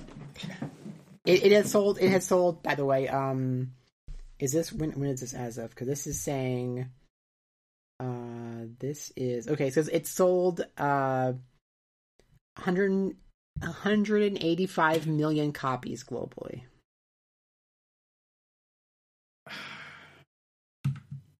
185 million copies. I don't even know what to. You know what else is surprising on here? And I'm being serious now. I want to make this clear. This is a huge franchise over 30 years. The name, it's globally known. But I'm going to legitimately explain to you why this is so crazy to me. Mortal Kombat 1, the latest Mortal Kombat, which has been getting great reviews and looks great. Not knocking a game. $250 million. So that's $250 million. What's amazing on that to me as well is like, okay, I can make the argument. I guess it really doesn't matter to Microsoft because it's just getting it on the platform. But like Star Wars Jedi Survivor, to that game's credit, I can make the argument, you know what? In a very rare instance, you're getting a complete game. Like you're getting a true, complete adventure game. High quality. Mortal Kombat 1, we both know that thing's going to have like 5 season passes, DLC content. I mean, that's amazing that, what is it, NetherRealm, if it's still NetherRealm? Yeah. I mean, that's got to pay for more than their whole development for that game, correct? Yeah. I mean, could you... Well, and I think, too, like what you were just saying is, the interesting about a game like that is that how many people playing it on Game Pass then end up buying DLC for the game? Now we got a mess, right? Yeah, I mean that's got to be very common, right? Or am I nuts? I have to assume it is to some level. Yeah, I'm not saying they may not be hardcore and get like 3 or 4 season passes, but I bet you someone's sitting around and like, you know what? I'm playing this. I'll flip a 20 at it. Because I've been playing. I've been playing, and I keep meaning to buy it one of these days. But No Man's Sky, I've been playing that on Game Pass for years now. I didn't expect that. Wow. And I could potentially see a point where I'd be like, I mean, they don't charge for DLC, but like, okay, could I pay DLC for it? Possibly. I think a perfect example is Minecraft. Like, right. I own a copy of Minecraft on Xbox, but like on game days with our twins, we play Minecraft. I'd say at least 75% of the time. Okay, and they will watch like YouTube channels for Minecraft. Mm-hmm. And there's a few different kind of game types. Like, for example, one of the ones they were watching recently was this thing called One Block Skyblock, where basically you're just in the sky. There's only one block in the entire world, but every time you break that block, it turns into a different block. That you break that block, get the block, and it turns into a different block, and on and on and on and on and on. Right. So we wanted to try that, and I for some reason had Minecraft credits, and I don't know why, but I did. So I was like, you know what, I'll buy this One Block Skyblock thing, and then we bought a few other mods so we could play them together. If we were playing that through Game Pass, because it's a Microsoft title, it would always be there, right? It's not like it going away. I could have seen myself putting in $5 to $10 to buy some DLC for that game, a game that we don't even own. So, stingy old me potentially doing that. I can see a lot of people potentially buying DLC for these games. So yeah, that $250 million from MK1 has to then also include some percent of people who will buy the season pass, even though they're only playing it on Game Pass. Right. And especially because, if you think about it, right, if you know about people who are mostly playing Game Pass now, even if they're paying the full $15 a month for Game Pass, like, what other amount of money that they have every month that can be spent now on DLC versus buying games outright? I don't. It's crazy, and I think I will say this. And obviously, there's a lot more Microsoft stuff to discuss that leaked.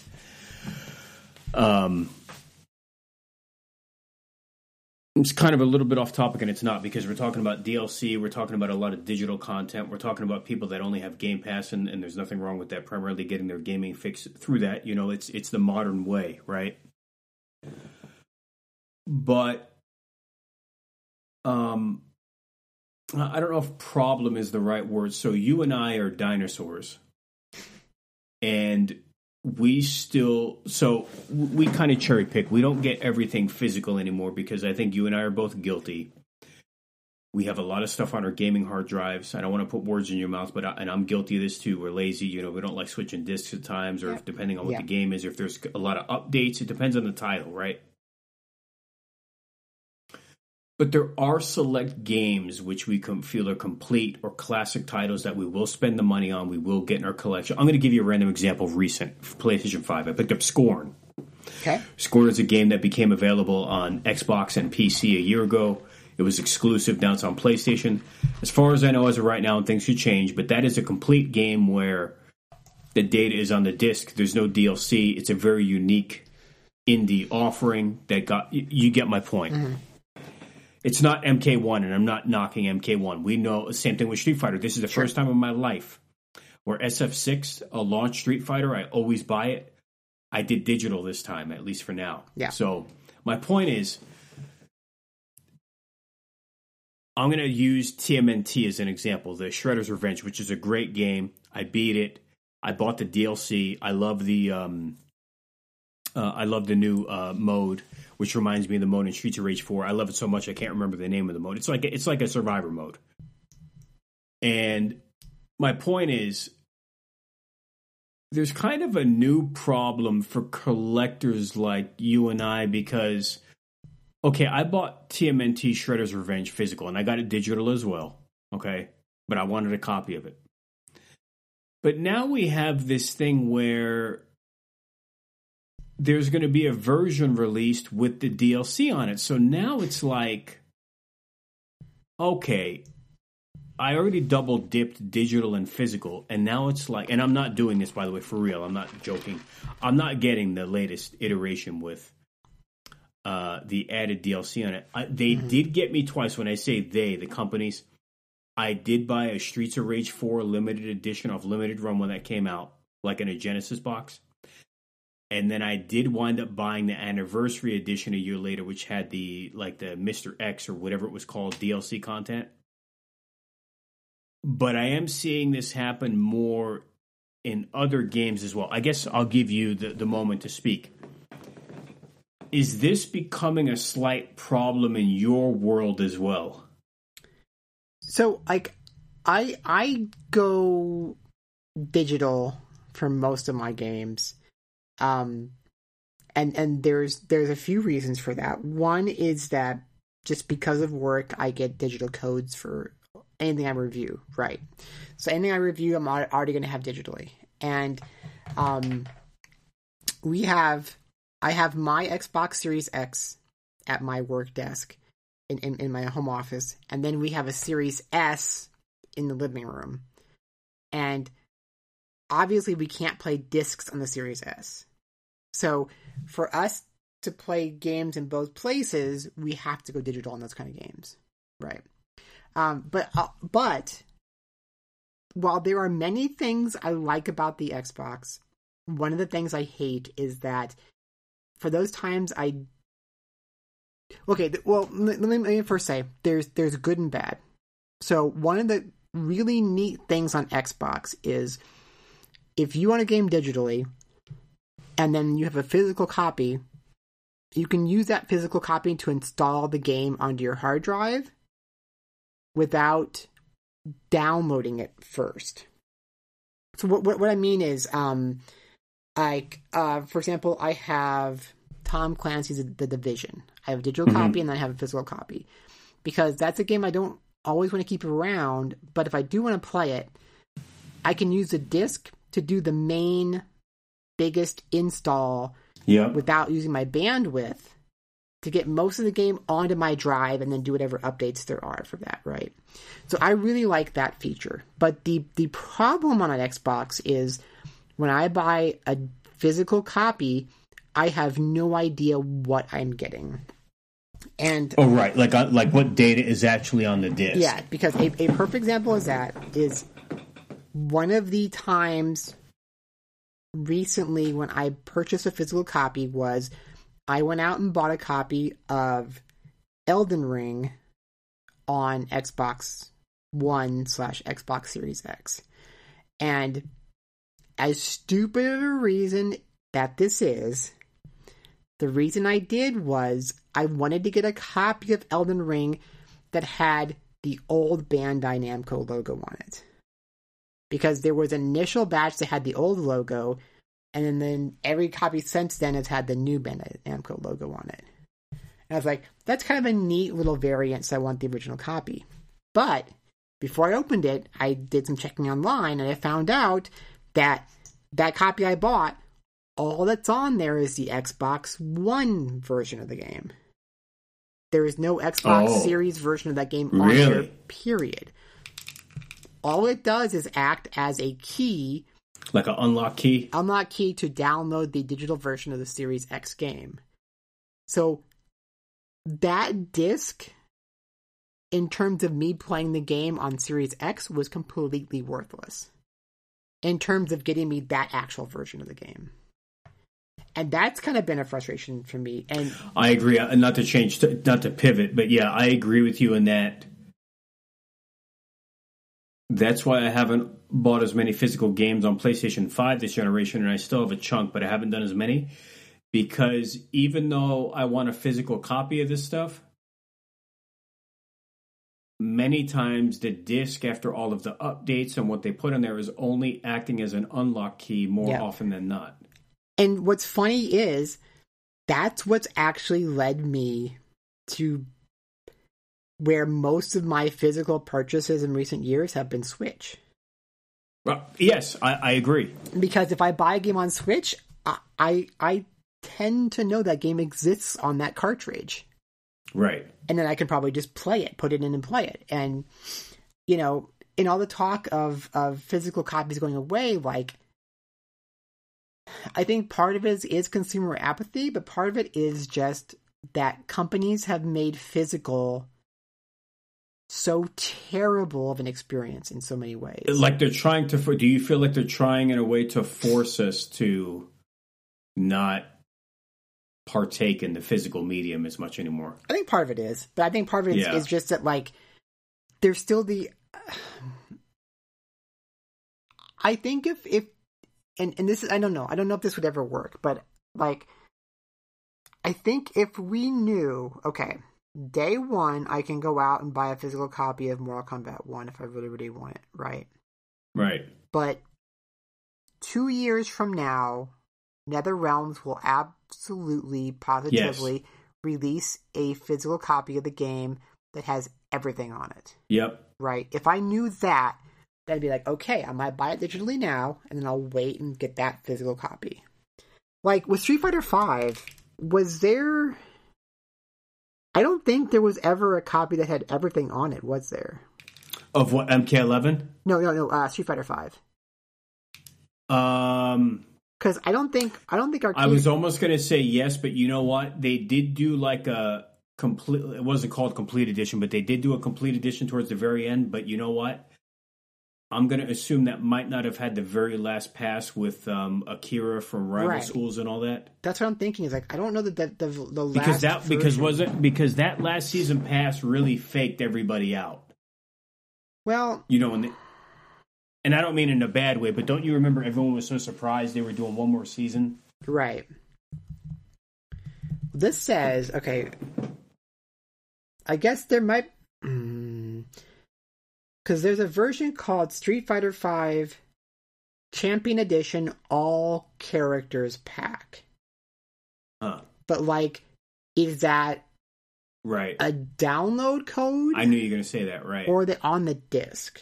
Right. And that's the problem. That really is the problem. It's just like these days, it's like you have no idea what you're getting when you buy a physical. I spent $100-something on the launch SF5 edition, and it's one of the only copies of Street Fighter that I hate looking at because I know it's just absolutely like worthless. You know what I mean? Yeah. I'll give you an example real quick, and for those who don't know. Okay, so I'm a big Metal Gear fan.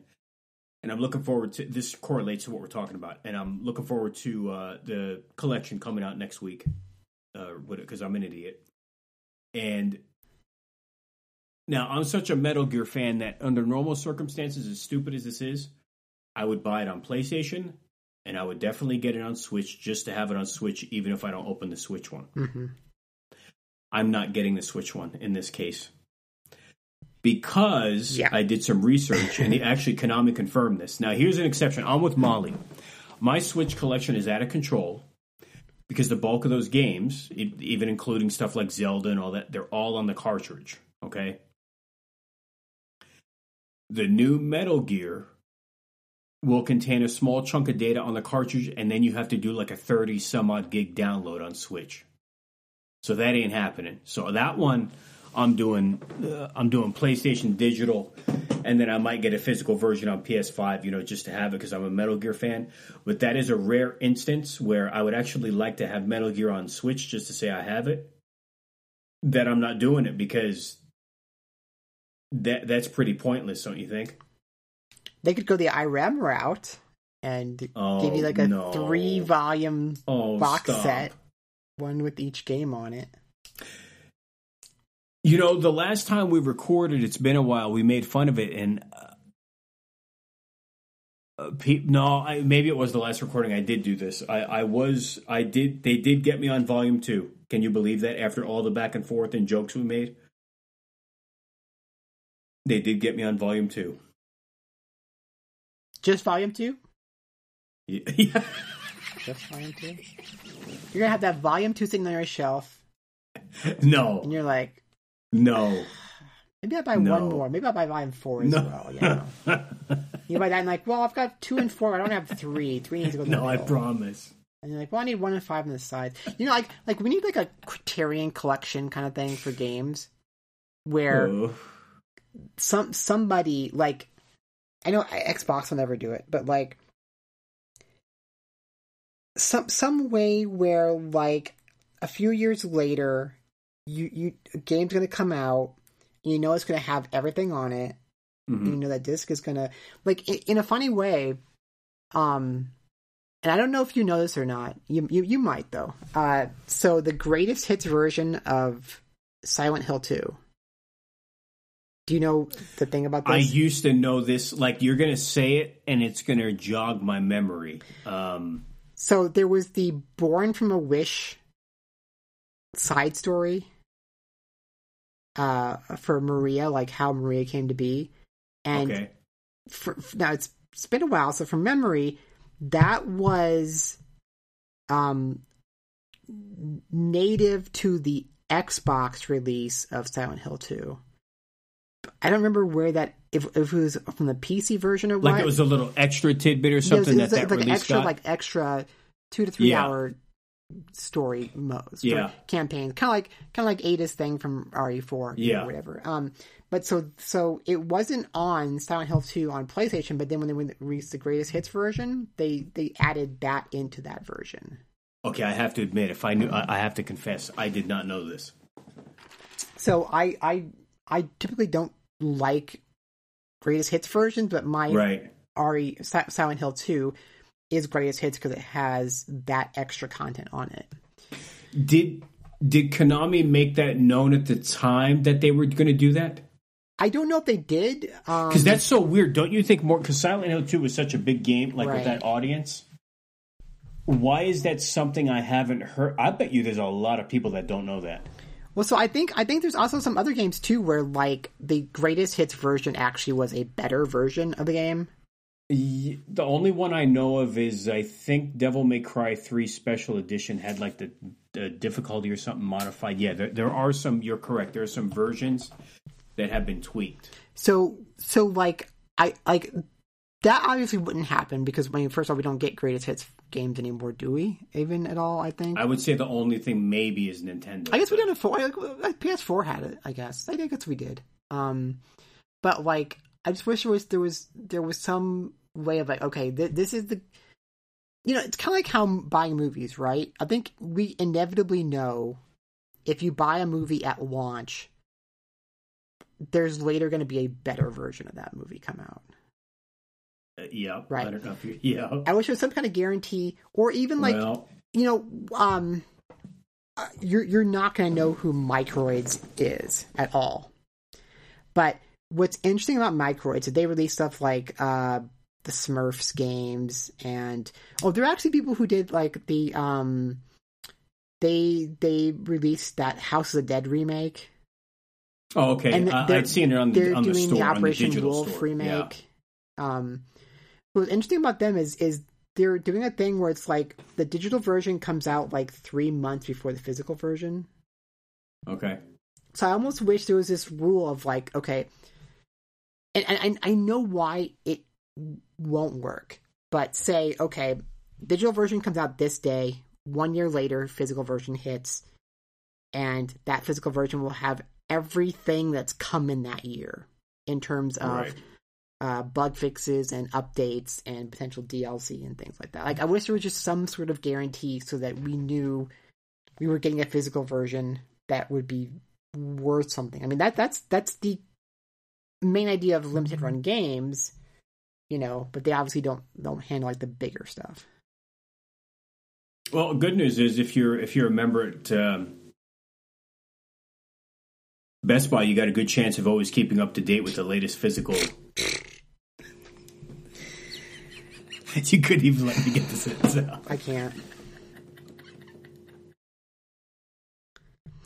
I remember when I was working Game Fan, living in California, and we had a Best Buy a block away from my house and apartment, and like Best Buy was such a lifeline for buying movies or buying music CDs and things like that. And so it's really sad, like that for those who don't know, come early next year, Best Buy is not only, I mean, their movie sections have been sad for a while now, but they're not only taking all DVD and Blu-ray movies out of, and 4K UHDs out of their stores, but they're not even going to sell them online anymore. See, that's the killer, because I could make the argument, even though I live by a couple Best Buys, I still do cherry pick and order movies off their site regularly. Like I pre-order the Steelbooks and all that. Maybe I'm going to be real. I'm going to say 3 to 5 times a year. I think that's a fair number. Every other month, I get something. So I hadn't noticed the dwindling of the movie section as much as others because I always do the online aspect pre-order because a lot of the times they sell out. And I heard through the grapevine that their movie physical section was dwindling. So anyway, my point is them not even offering the online component, that's a real killer. My understanding is that I don't know if this is true, but that supposedly a lot of the online orders for that stuff come directly from the local stores. So because local stores aren't going to have that stock anymore. Oh, so there goes their well, that's interesting because Yeah, I didn't mean to cut you off. I was thinking about that. No, but I mean that's what I'd heard. So, but I mean, like, I was gonna, there must be hubs like Amazon, because I was going to say, it's funny though, because, well, yeah, they must be cherry pick spots, because a lot of the times when my pre-order movies come to me, they come from this spot in like not far from Los Angeles. And for the, and I'm in Portland, so maybe there are hubs, so there probably could still be truth in that, but yeah, I don't know. I mean, what do you think? I mean, on one hand, I guess it's not shocking per se, but at the same time, it's like, I guess it all comes down to money, right? So what do you think? They're not making enough money on this? It's a weird situation because, like, for a while now, like, some of the movie companies have been trying to get out of doing physical versions. Like, it seemed like Disney for a while was trying to not. Yeah, but now they're starting to backpedal on that. But now they're starting to backpedal on that. Yeah, right? Because now people are not wanting to do... Yeah. Yeah, so...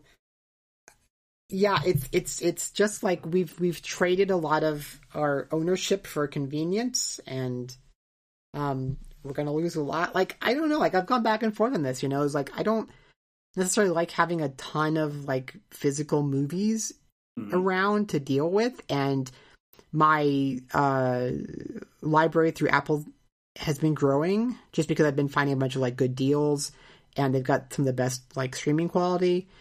But there's stuff where it's like, I kind of want to have this stuff, right, for a long time, and some of these things are like, some of these movies are now like just coming and going on Blu-ray or 4K, and correct, and you can't find copies then soon after. I'm going to say there were two genres, in my opinion, that.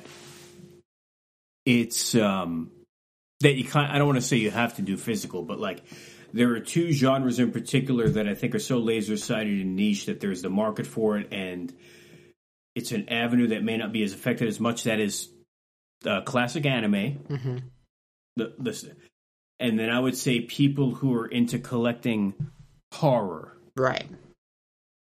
Because I mean, I literally just ordered. Like 2 days ago, I ordered the UK 4K UHD version of Dawn of the Dead, like the original Dawn of the Dead. Oh, really? Because this was like a really, really good set, and it's probably never coming to America. And may I ask you something? This is what format?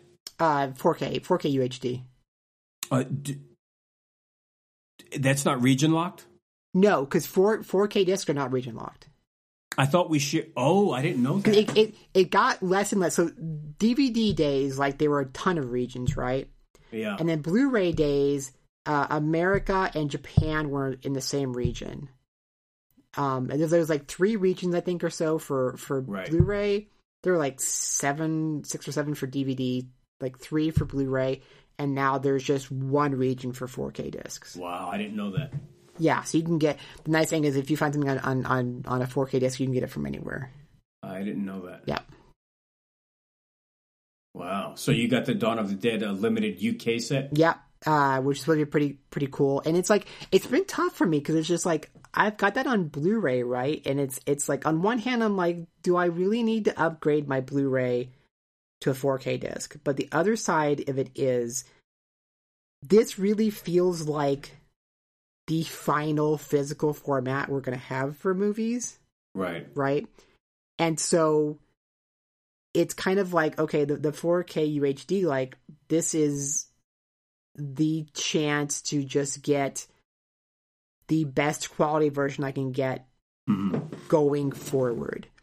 And the 4K discs are not always big releases, and they can go out of stock very easily, and they could just be gone. And it's like, if I don't get that, like, that might be my last chance to get this movie physically.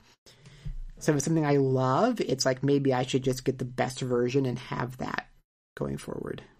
I have to ask you something stupid before I tell you the one 4K movie I have on pre-order right now. But you said, so you got Dawn of the Dead? Mm-hmm. So I always mix these up. So I have the horror scene that I always remember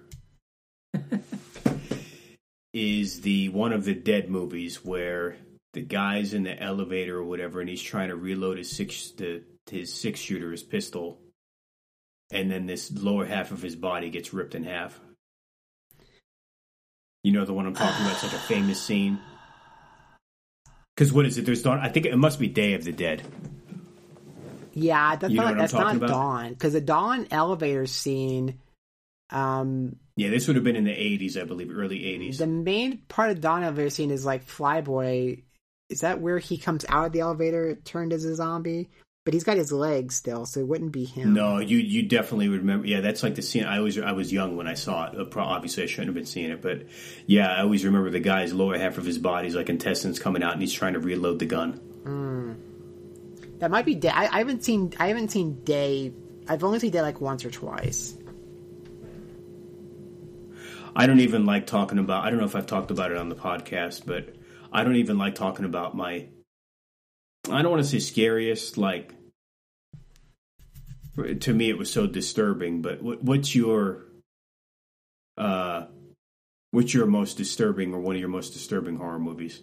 From as a kid, or just total? Just in general, I don't care. Man, like, just, I would have to think about that. Because as a kid, I remember I watched Aliens when I was pretty young. Oh. And that messed me up. I know the one that messed me up the most. Like I don't even like mentioning it. I don't even like thinking about it.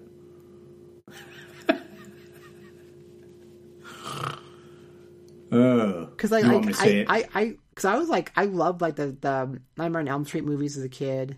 Yeah. No, this is free. This is the Nightmare on Elm Street and Friday the 13th. I used to love. I mean, I'll say it once. I mean, I hate. You ready? Mm-hmm. Basket Case. I haven't seen that one. You haven't seen that one? Oh, well. My suggestion, and here's the thing: have I seen more graphic or worse? Absolutely. Like I'm not sitting here telling you it's gonna be the most horrific or scary horror movie you've ever seen. That's not. It's just at the time. You have to take into consideration the time. Mm-hmm. It's such a. Now the irony is because that my other longtime best friends here that know me out here. Obviously we all share stories like you and I share stories, and so they know all my ins and outs. So I remember like 20 years ago, they got their jollies, and one of my buddies, he's like, look at what I rented. And it was Basket Case 2. And I was like, oh, Jesus. I'm like, really? So I sat down and watched it, but here was the twist of irony. And by the way, I'm not suggesting you see this either. The biggest twist of irony was that the first one was just really like, it was a horror movie, right? The second one, in ways, was kind of trying to be more comedic. I mean, the movie was, it was another just effed up, messed up movie. But anyway, I would say besides that, I always bring this up. You're probably sick of hearing this. The Creep Show was another one that the one with the old guy in the apartment. Right. And then movies like freaked me out as a kid. I'll tell you a horror series that I did not see, that I've never actually sat through it. But I remember it being really graphic and ahead of its time, and I did want to see it. I've never actually sat through Hellraiser. Yeah, I've never seen the full thing of any of those. Those were wicked for the time. Yeah. Didn't they have like unrated versions? Man, see, you've got me wondering now, like, what horror did I remember one of the weirdest stories for me, horror-wise, was we actually went, do you know the 5 Faces of Death? Oh, series? It's so funny. I was going to mention that next. Because we actually went and watched one of those in the theater. No, whoa. Wait a minute. Time out. Now, that threw me off guard. I remember seeing those for years in the late 80s and 90s on select video store shelves. Not all video stores would carry it. What the hell theater? When was this? Oh God, I don't remember what year it would have been, or which California? No, it was here in Omaha, Nebraska. No way. But it was like I think it was for the 0 listeners who are in Omaha. We have a mall called Westroads Mall, and it used to have like this really small, weird little movie theater in it. Right. And they would show some like random stuff, and I think that's where I went and saw it, and it was a thing where like, if you stayed the entire movie, you got this little certificate at the end. It's like like that you were able to stomach it. I survived 5 Faces of Death or something like that. Yeah. Was it how? Wait a minute. Was it all the volumes back to back? No, it was just like it was one of them. But I don't know. Okay. I think it was the one. If anybody's seen it, Yeah. and I guess this could be all of them. But was there only one of them that had like the person like drawn and quartered by horses? Like that's the one that that's one. Oh Jesus! I don't remember. Yeah. I have to tell you, you got me there. I don't remember that. Yeah. So if anybody's ever seen 5 Faces of Death, like that's the one that. And I don't ever know, like, were those things like real? Were they like, so it's so funny because I looked into that years. It's very funny you say that with the internet, and I've heard mixed things. There are some people, and you know who's to say, but some people say some of them were legit. Some of them say it was really good. Whatever it is, homemade effects. Then there were some people. There's always those people that are I can't believe that was so fake. But. Is it called Face? Is it just Faces of Death, or is it 5? Like, I thought the one. Well, this is confusing because I think there's Faces of Death, and then I think there was another knockoff or something, Traces of Death. Yeah, no, it might have been. I don't know if it was if 5 Faces of Death was like the 5th one or something like that, but it might have been Faces of Death. But I think that's a series that I saw. The famous, and I don't know if I actually saw this one, but the one a lot of people always talk about is like when the bear gets the 2 people in the woods. I don't know if that's the one we saw. The one I don't even want to say. Well, everybody I guess is an adult listening to the one I always kind of remember is where they're eating like the monkey brains. So this says that Faces of Death 5 was a compilation of Faces of Death and Faces of Death 4. I wonder if that's that might have been the one that we saw, because this was 95, which would make sense for how old I was. So maybe we called it 5 Faces of Death, but it was Faces of Death 5. I think that's one. I think that's the one I saw in theater. But anyway, yeah, it was always a question of like, is this real? Is it fake? Is some of it real? Is some of it fake? Like it was. But yeah, like think about in 2023. Like you're gonna say you're literally on the same wavelength as me. I think I know what you're gonna say. Is your local theater gonna be showing like? Like right next to the Barbie movie, like Faces of Death, I don't know. Oh, well, I thought you were going a different direction. So here's it's so funny how the world works because, and I don't mean this, I don't want this to be taken wrong, how we try to be more appropriate now and respectful of others. And I'm not being sarcastic, you know what I mean? But it's so weird how the world has tried to evolve and change in a better way in that respect. But then it's like, in order to see something like a Faces of Death or something that was unrated back in the day, it was like, whoa, like you really either had to go out of your way or know somebody or go to a certain store. And then it's like, as much as we try to advance and evolve 30, 40 years later, within 15 seconds, you can find the most disgusting thing on the internet. Yeah. Oh, yeah. You know what I mean? Yeah. It's a really weird...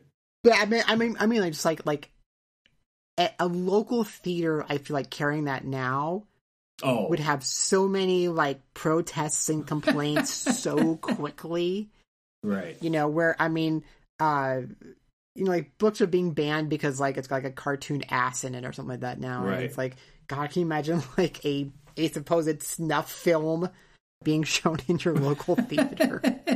Especially now, like most theaters, like these big mega complexes and stuff. It's crazy. Yeah.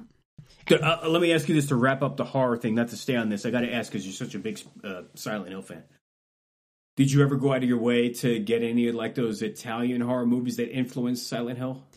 No, I think the only like I've seen like not much horror wise.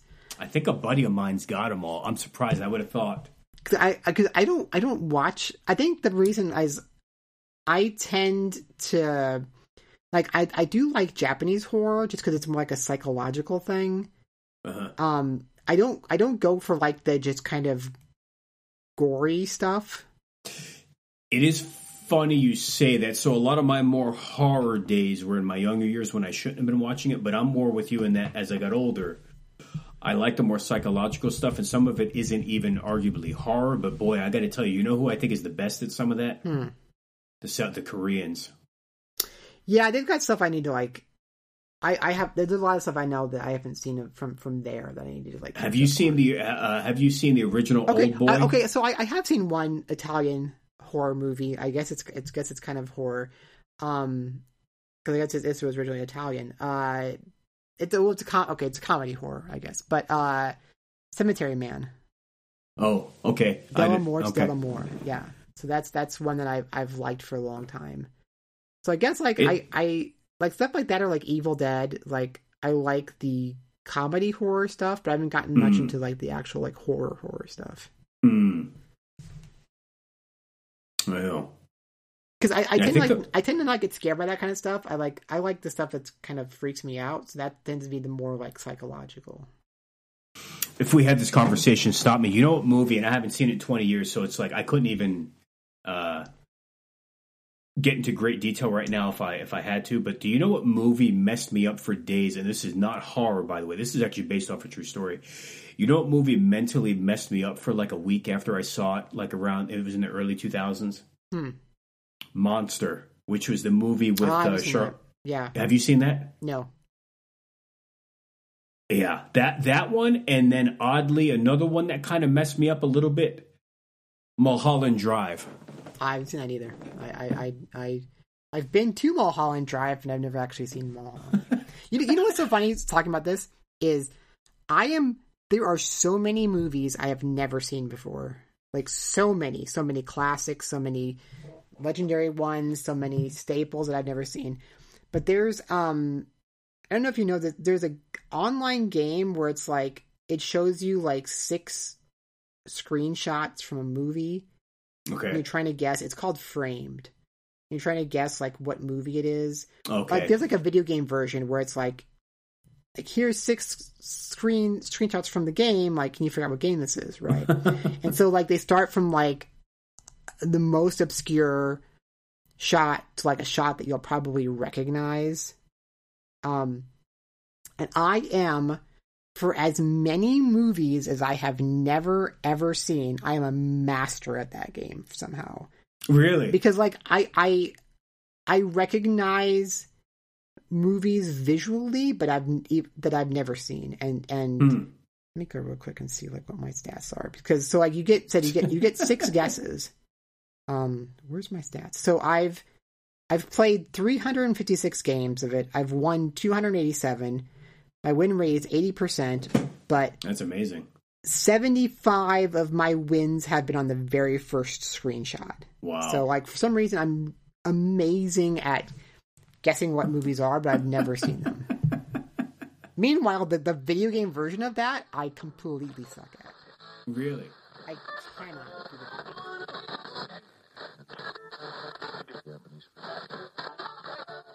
Hey, GVGP fans. This is a quick addendum to episode 55. Molly and I felt this was very newsworthy as one of our favorite companies of classic retro hardware, Analog, had a series of updates and announcements over the past couple days. So we felt we'd kind of chime in here, get our thoughts out on this while things were fresh and hot, and kind of a pseudo welcome back here. So what's on your mind, Molly? Yeah, because you need to get in right now. If you order within the next 2 days, you'll get in the first group of people to get their new Analog product in 2027. So make sure you get that pre-order in. No, yeah, it's like, I mean, I feel like Analog news comes rarely enough that if we didn't do this addendum and get it into the show now, we might not talk about it, so...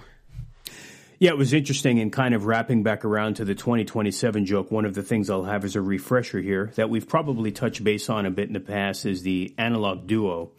And funnily, an article I have is printed from 3 years ago when that first debuted. But nonetheless, back to Molly's point, back on social media a couple days ago, while usually the news is slim pickings, they had no less than 4 bullet points, including everything from the Analog Duo shipping the end of this year, Analog Pocket adapters to ship by end of year as well, an OS and operating system update 2.0, as well as some further support for the Analog Dock and Pocket coming early next year, and then as well as the Analog 3D, I believe, which is their essential incarnation of the N64. So there's a lot to unpack there.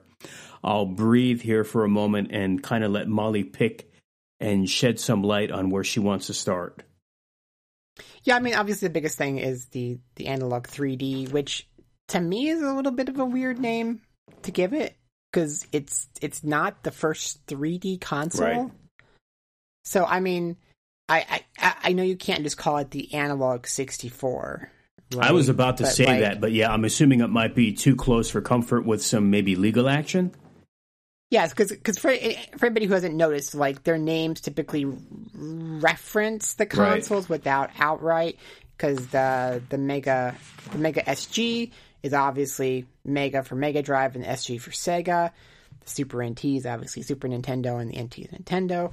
So like I don't know, like it's I don't really care that much, you know.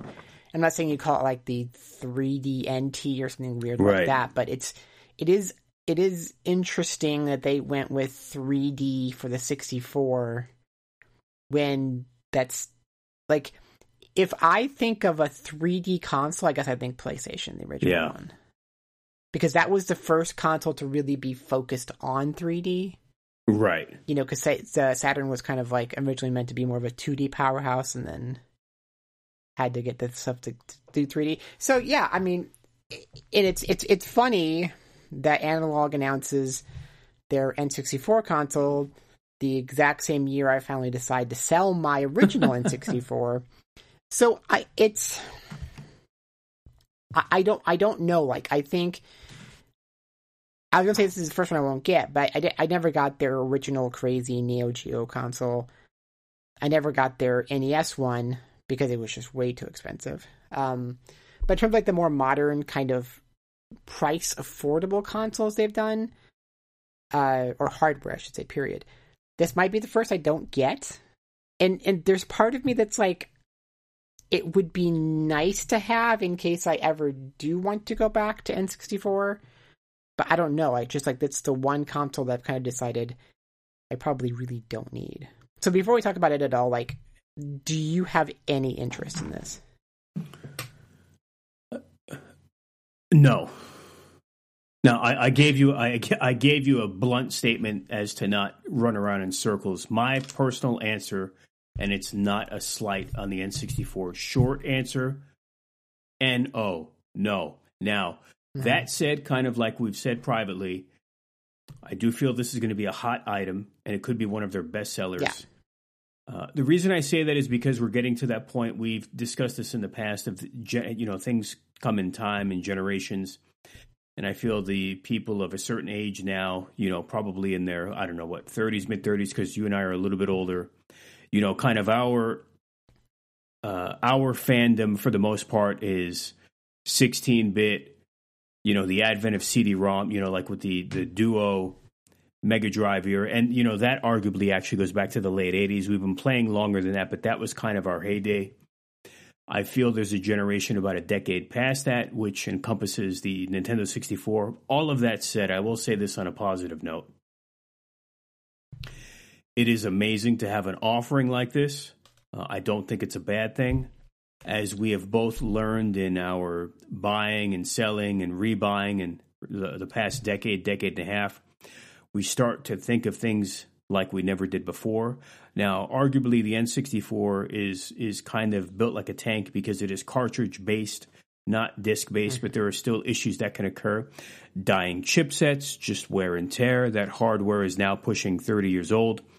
So I feel no matter what, a console like this is a positive for people who still have collections. So great all around.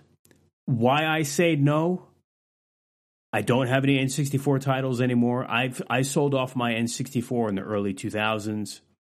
I can't see diving back into that again from scratch. I don't want to dive back into that for financial reasons, having something else to track.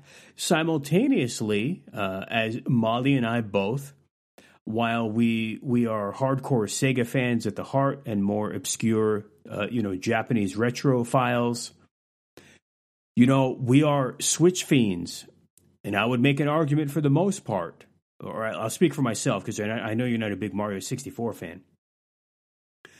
But whether it's by way of my Switch or even Nintendo 3DS, a lot of the top tier N64 titles I want, like Ocarina of Time, Mario 64, I already have in one form or another. There is the N64 virtual, I still call it the virtual console. I know that's very incorrect. Right. The app, which I don't have. There's that option. I could count on one hand how many titles that I don't currently have that I would want to revisit. Here's a random one. One of those being like Wave Race 64, and I'm assuming is that on the N64 app on Switch? It might be. There's a few. So here's the deal. I'm not trying to step on anyone's toes. I'm not going back for the Banjo series, even though I know those are true classics. Perfect Dark is something that I know was the spiritual successor to 007. But here's the thing. There are Xbox owners out there that have the ability for that on Rare Replay. I've already been there, done that. And here's the thing. Let's face it. There are certain classic titles that age like fine wine. This may get some jeers, but stuff like 007, which is a true classic, Perfect Dark, those really haven't aged well. Yeah. So, and here's the thing. We have the ability for Turok right now on all modern consoles, which I did not rebuy. So that's kind of my long-winded explanation. So will I be diving into this $350 in with 0 games and starting from scratch? No way.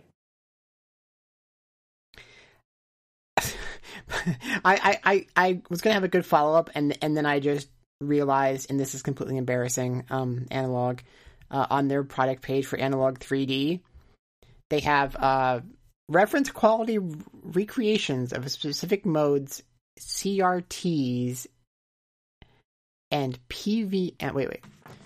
reference quality recreations of specific models. Yeah, okay, so a specific model CRTs and PVMs. So they're saying that this is going to have the ability to recreate the look of certain televisions and certain, but they have CRTs as CRT'(S) and PVM as PVM'(S). Apostrophe S is not how you make words plural. And if you're a company, you should know that. If you're somebody, some Yahoo posting on Twitter or whatever, that's fine. This is a professional company. Come on, man. Anyway, okay. So I don't care about this. The only part of me that would care is that part of like, maybe I should have something to play every console's games for the future, but I have tried to get past that a little bit, and that's why I tried to take the step of selling my N64 this year.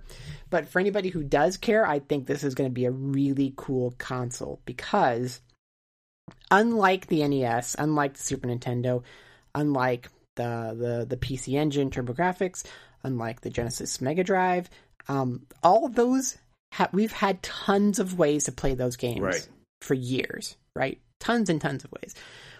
N64 really hasn't had a lot of options. We are getting more options now, like you just talked about, with the Nintendo Switch Online expansion pass thing, expansion pack, whatever it's called. There is that. There is the Mister that is finally getting some decent N64 playback, but for the most part, if you wanted to play N64 games, you had to go get an original console. If you wanted to play them in anything close to correctly. So having this out there is going to be really neat. And we know this thing is going to get hacked, unofficially hacked, so you can play ROMs off of it. You know, so if you do care about the N64 and you want a way to play it going forward, if you want a good option for playing in HDMI and on more modern televisions, this is going to be an amazingly cool piece of hardware. And so I'm glad it exists for those who care. I am a little surprised that we're getting this before some other options. Yeah, are you alluding to PlayStation? Can I give you my theory on that? Because I 100% agree. I feel like the time for PlayStation is right. I mean, let's look at it this way. Timeline-wise, the N64 came out approximately 2 years after the PlayStation, so it's not an age thing. PlayStation is ready to be re-released, and I will say, I know I keep moving the pylon, so to speak, and I haven't bought any of these consoles yet. I will definitely be in on a PlayStation. Why am I so quick to say that? It's not so much being a PlayStation fanboy. It's because I still have my collection. So I'll start with that. Mm-hmm. Right. My theory on this is why they haven't done it yet, and I don't know if this is greed. Could they potentially kill two birds with one stone and delay it a couple, let's say 2 years realistically, because when they announce it, do you think they might try to do PS2 and PS1 in one fell swoop? Well, that's one of the questions, you know, and I do wonder if maybe because the Duo is their first console with a optical drive in it, so maybe they want to just try that first and make sure everything goes okay with it before they move on. That is the question, though. Is are they going to do a PS1 and then a PS2 separately, or are they going to do just a combo unit?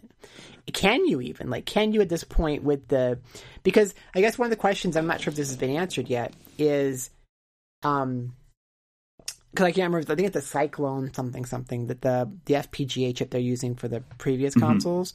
Like, I think they might have to be going with a more powerful version for this in order to do N64. I'm not positive. I don't know if we've gotten confirmation on that, but I guess the question then is like, maybe they can only do PS1 right now. Like maybe they couldn't even do PS2. Or are they going to wait and see if they can do PS2? You know, is N64 feel like this the more logical thing?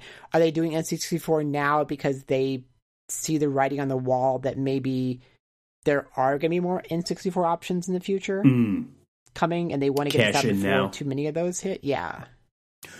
So that's a good question. Well, I definitely would like a PS2 or 1 because I don't have a PS1 anymore, which I do regret. Reason for that being, and I can't stress this enough, when you're younger, and we're going back over 20 years, you're not thinking like this. So like when the PS2 came out, it's backwards compatible. I'm like, oh, I can use the money, get more games. I don't need a PS1 anymore. Yeah. PS2 I still have is a Japanese version launch, and I know when I boxed that thing up several years ago when I was done with it for the time being, I know my CD drive in there was going. So long story short, if they can put out a system that plays PS2, PS1, region-free, and visual options, filters, with the collections I have for those two, that is a very worthy slam dunk, even if I don't wind up buying any more PS1 and PS2 games, because I could use the rebirth of a new, fresh console. So, but... that said, before we move on from the Analog 3D, I'll just read a couple excerpts. I won't read the whole thing of an article online. Analog 3D announced enhanced console will play every N64 game in 4K. I don't remember the site I got this from, but I'll cite the source, Taylor Lyles. I don't like just reading other people's work without crediting it. The Analog 3D is essentially the most advanced version of the N64, featuring 4K resolution, which Analog's Christopher Tabor says allows the company to create incomprehensibly profound original display modes. That's what Molly was alluding to earlier. Analog 3D will also include support for wireless Bluetooth and include 4 original-style controller ports, meaning you can dust off your wired N64 controllers, play the old-fashioned way. The company confirmed that it has partnered with gaming peripheral maker 8BitDo to make a wireless controller for the console. Unfortunately, which, by the way, can we point out that those two companies are owned by the same people? I didn't know that. Yeah, that's my understanding. Analog that's why I didn't know that. That's why you keep seeing Analog pushing the 8BitDo stuff. They did not provide a full look at the console or controller. It provided teasers, yada yada. I'll move on. As expected, the Analog 3D will feature 100% compatibility for every N64 cartridge, regardless of region, which is a big but deal. it will not play copyrighted ROM files. Which they always they say on everything, but then you get the jailbreaks version of the OS, which basically is made by the exact same people. Unofficially. Nor will the device include support for OpenFPGA, a software available on the Analog Pocket that was designed to preserve video game history. Which is... Go ahead, and then we'll talk about... We need to talk about that point. I'm going to skip a paragraph, and then I have a question for you on something you just said that you threw me a curveball. Nevertheless, there's been no modern device that would allow Nintendo fans to dust off and play their favorite N64 game cartridges natively, with the only other option to play the N64 games on a CRT TV or find an HDMI adapter compatible with the N64 console. Analog 3D is launching sometime next year. Now I'm going to rewind here real quick. When I said, but it will not play copyrighted ROM files, then you mentioned the jailbreak version, and then behind the scenes it's essentially the same people who are going to put that allegedly allegations. Yes. What makes you say that? So that's how it works. So are you saying there's people quietly under anonymity behind the scenes?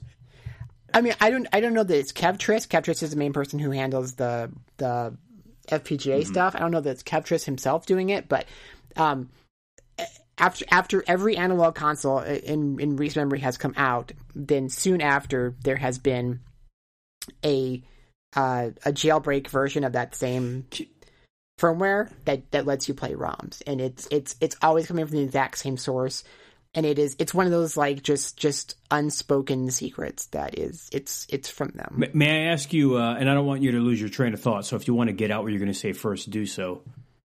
No, go ahead. Okay, I'm going to ask you something that's really splitting hairs, and I may sound naive or ignorant, but I have a much better grasp of this stuff over the years, and the older you get, and all the YouTube videos. Okay, I got a question. The point of a lot of these systems, and this isn't picking on analog or anything like that. The point of getting these these high grade retro units is to obviously play your products in original form, the actual CDs or cartridges. But then simultaneously, you'll see something just for sake of conversation, you'll see like an EverDrive, or you'll see an SD card with, quote, the original ROMs data, whether it be off websites of yesteryear or people ripping stuff. When you see individuals use what we call these essentially original hardware, then playing EverDrives or ROMs off carts in these units in their, quote, original form, two things. Is there anything lost? Let's make believe. Let's say we have the Analog 3D right now. And I pop in Mario 64, my original cartridge, and we spend the afternoon play it. We have a blast, and we shut it off. And then tomorrow, we jailbreak it, and we play the Mario 64 ROM running off an SD card or some other form of memory. Is there any difference between the cartridge at that point and the ROM running it on this hardware? No. I mean, the only exception would there's two real exceptions. The first would be that cartridge have a battery backup, and obviously you have to do battery backups a different way for games like that.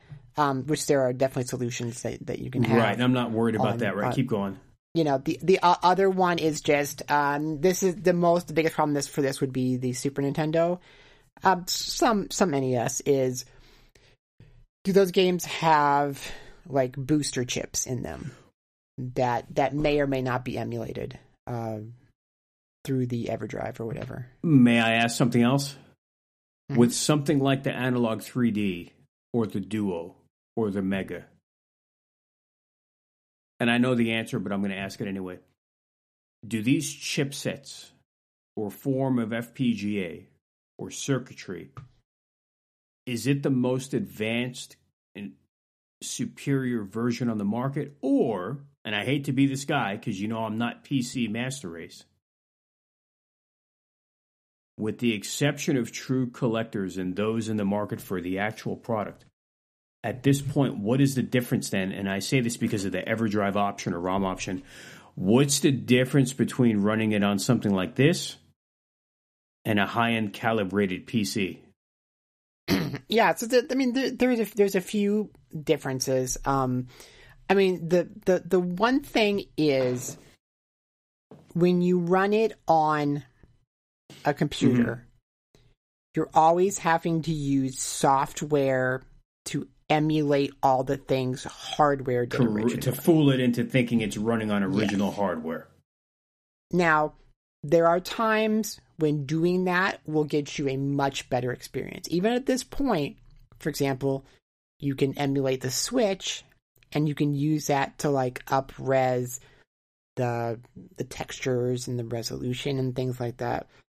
When I was running some of the emulators on my Xbox Series X, for example, playing Ridge Racer on PSP, that looked amazing in that because I had the resolution go, it's scaling the resolution 3 times, and then it would up-resing the textures and everything, and it looks really, really good. But at the end of the day, that's always going to be software emulation, and there can always be issues with certain things that just won't, or maybe for now cannot be, or possibly can never be as accurate. One good example of something that's always been hard to do, or hard to get right, has been audio for Genesis games.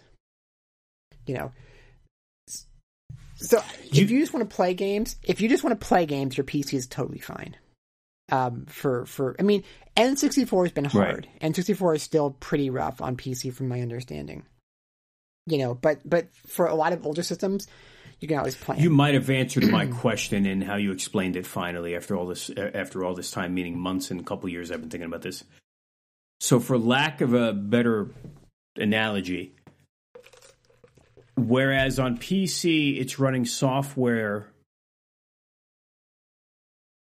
to fool it into thinking it's running on original hardware, is it safe to say that even though you may be running ROMs or data instead of the true cartridge on the analog, because the analog is not run through software? Let me say it this way. Okay, so you're an English speaker, right? And you want to talk to somebody who's Japanese. Right.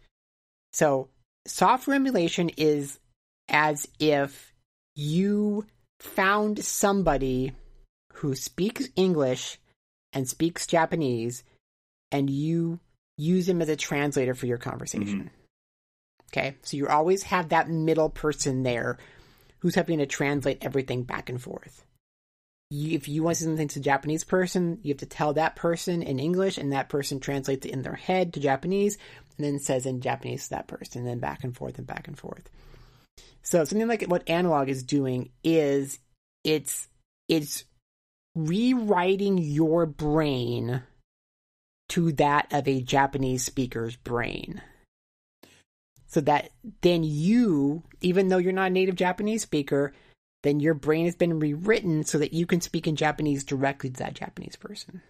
That's kind of how to think about it. Is with software emulation, there's always something in between that has to translate everything that's going on. Whereas the FPGAs, they are trying to make, in the 3D, they are writing to the chip to make the chip think it is an N64. So that when you're playing a game, you are not playing a game emulated to run the N64's hardware commands. You are playing a game on a piece of hardware that now thinks, for all intents and purposes, it is an N64. I'm listening to you, and I'm looking for... I'm just here. Will be. This is the nerdy. What is an FPGA?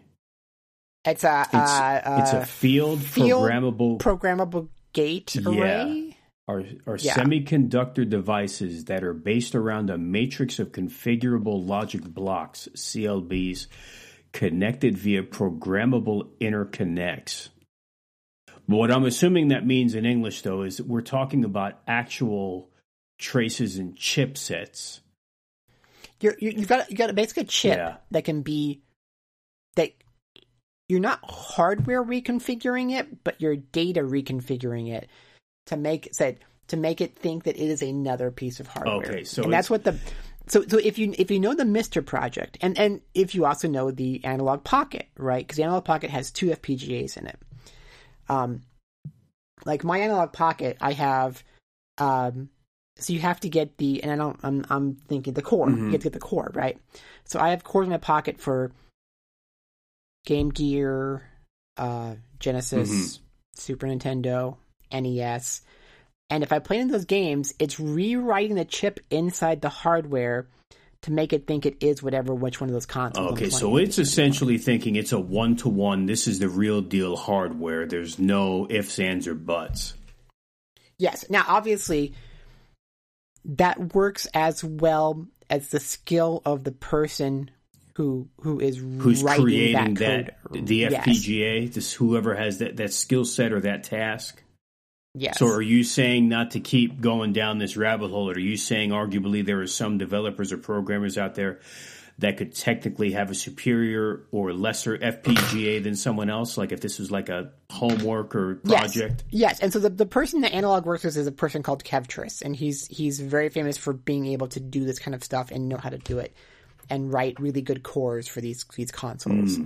But you've also got the thing out there called like the MiSTer project. And the MiSTer project, if you've heard about that... I can picture, isn't it like capital MISTER or something? Yeah, right. So a lot of you out there might know what a Raspberry Pi is, right? And so Raspberry Pi is basically a little device, a little mini computer you buy that the point a lot of people use it for then is to do software-based emulation of video games. It's powerful enough to do these certain list of consoles and handhelds. You put your ROMs on there, and then it's emulating software-wise. It's Linux-based as well, isn't it? No, it's actually. I don't think it's Linux. I think it's whatever the Pi stuff is, because Raspberry Pi is technically its own hardware and software platform. I do believe it was created to be a very, very low cost computer option. All right. I could be wrong. It could be Linux, but so now the MiSTer project is doing that same kind of thing. The idea of this one little box that can play all your video games, and you can hook up any kind of controllers or whatever too. But instead of being the software emulation, the MiSTer project has the FPGA in there, and then you reprogram it to whatever. It can be a console, handheld, computer system, whatever. How is that progressing? And when it's finalized, where is that going to be available, or what's the goal there? You can get one now. It's just where the cores are at, and which cores are finished, and which cores are still in development, and things like that. You can either like piece them together yourself, or you can buy like completed kits. They are a little pricey, but so here's kind of like the line, right? Is if you just want to play these old games, and as long as they're good enough, that's fine. You can get a PC. You can get something like a Retron 5. You can get a Raspberry Pi, things like that.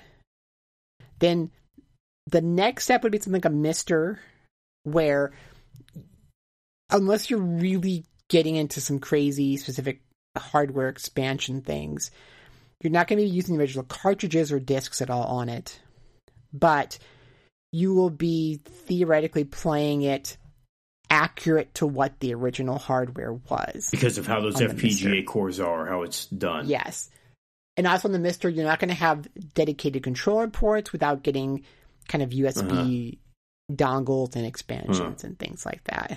And then the next step in authenticity would be like Analog's products, where you've got the new hardware with the FPGA that's trying to pretend it's old hardware. You've got the old controller ports, and you've got the old cartridge or disk slot. And then the most accurate would be original hardware, either with original cartridges or an EverDrive. Because at that point, so I have the EverDrive Pro, the Mega EverDrive Pro, which handles Genesis, Master System, Game Gear, I believe, and Sega CD, which is kind of the big one too on that. And if I play a game off my Mega EverDrive Pro and the original cartridge, it's the exact same experience either way. That's got to be awesome. I forgot about that Sega CD thing. You and I talked about that a while ago. Dumb question. Have you tested that or messed around with that? Oh, yeah. And that's really nice just because Sega CDs are notorious for breaking down over time. And also it helps with there being basically zero load times. It can't just like super, super fast load things because it might break games, but the load time's it's faster, it's more consistent. And yeah, see, I'm an idiot. If I could go back in time, and I think I missed a boat. If hindsight, I should have probably bought at the very least the Mega, SG? And then the Super NES one. But yeah, and those are gone. But the kind of thought has been for a while is if Analog is working on an option that would be like a multi-console kind of thing. For like what, 16-bit era? Maybe. I mean, nothing's for sure. But those are gone as of right now, right? Yeah, like why are they completely discontinuing them, instead of still filling orders? Now here's the catch. I think part of the thing that stopped me at the time, besides just getting into that, because here's the deal. I'm not going back buying those games, and I have a lot of that stuff on Modern Console. But the only way to really play this stuff on there by way of ROMs would be on the EverDrive. No. I mean, I've got my Super NTs jailbroken, and I've got ROMs on there. But, not to sound stupid again, but how SD card? Oh. Yeah. Because they have SD card ports in order for you to upgrade the firmware anyway, and then you can just jailbreak it and then put the ROMs on there. I mean, you do lose certain things, It's like the same thing with like the Analog Pocket, right? Is technically if you want to play Game Gear on that, they want you to buy the adapter and put cartridges in it, or you could then buy the adapter and put in a Game Gear EverDrive in there. But I've got just the other cores, and you do lose some of the niceties of the interface and things like that. And there's a couple things we'll talk about real quick when we get to the Analog OS that come along with that. Yeah, so we can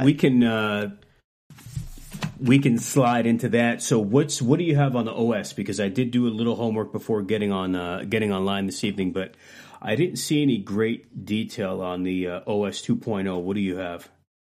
Well, I don't know if this is confirmed. I don't know if I'm reading it wrong, but one of the issues has been, so if you get an Analog Pocket and you have like a Game Boy cartridge, for example, then the Pocket has a ton of really nice display options for how it shows you that game. So, for example, if you want to just super crisp, super clear, modern looking screen with like white background, chunky black pixels, you can do that. Or because of how high resolution the screen is, you could go so far as emulating a Game Boy screen with even like the little lines between the pixels and stuff. Okay, and the kind like of that wavy washed effect out, or whatever, kind of. Yeah, and the washed out green pea kind of look and stuff. But the thing has been is that like if you do anything through the Open FPGA, which means you're allowed to put other cores onto that hardware,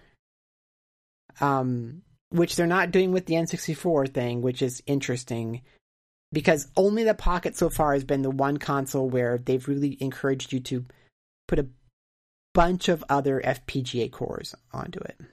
But if you do that and you play a Game Boy game that way, you don't get access to any of those cool screen filters.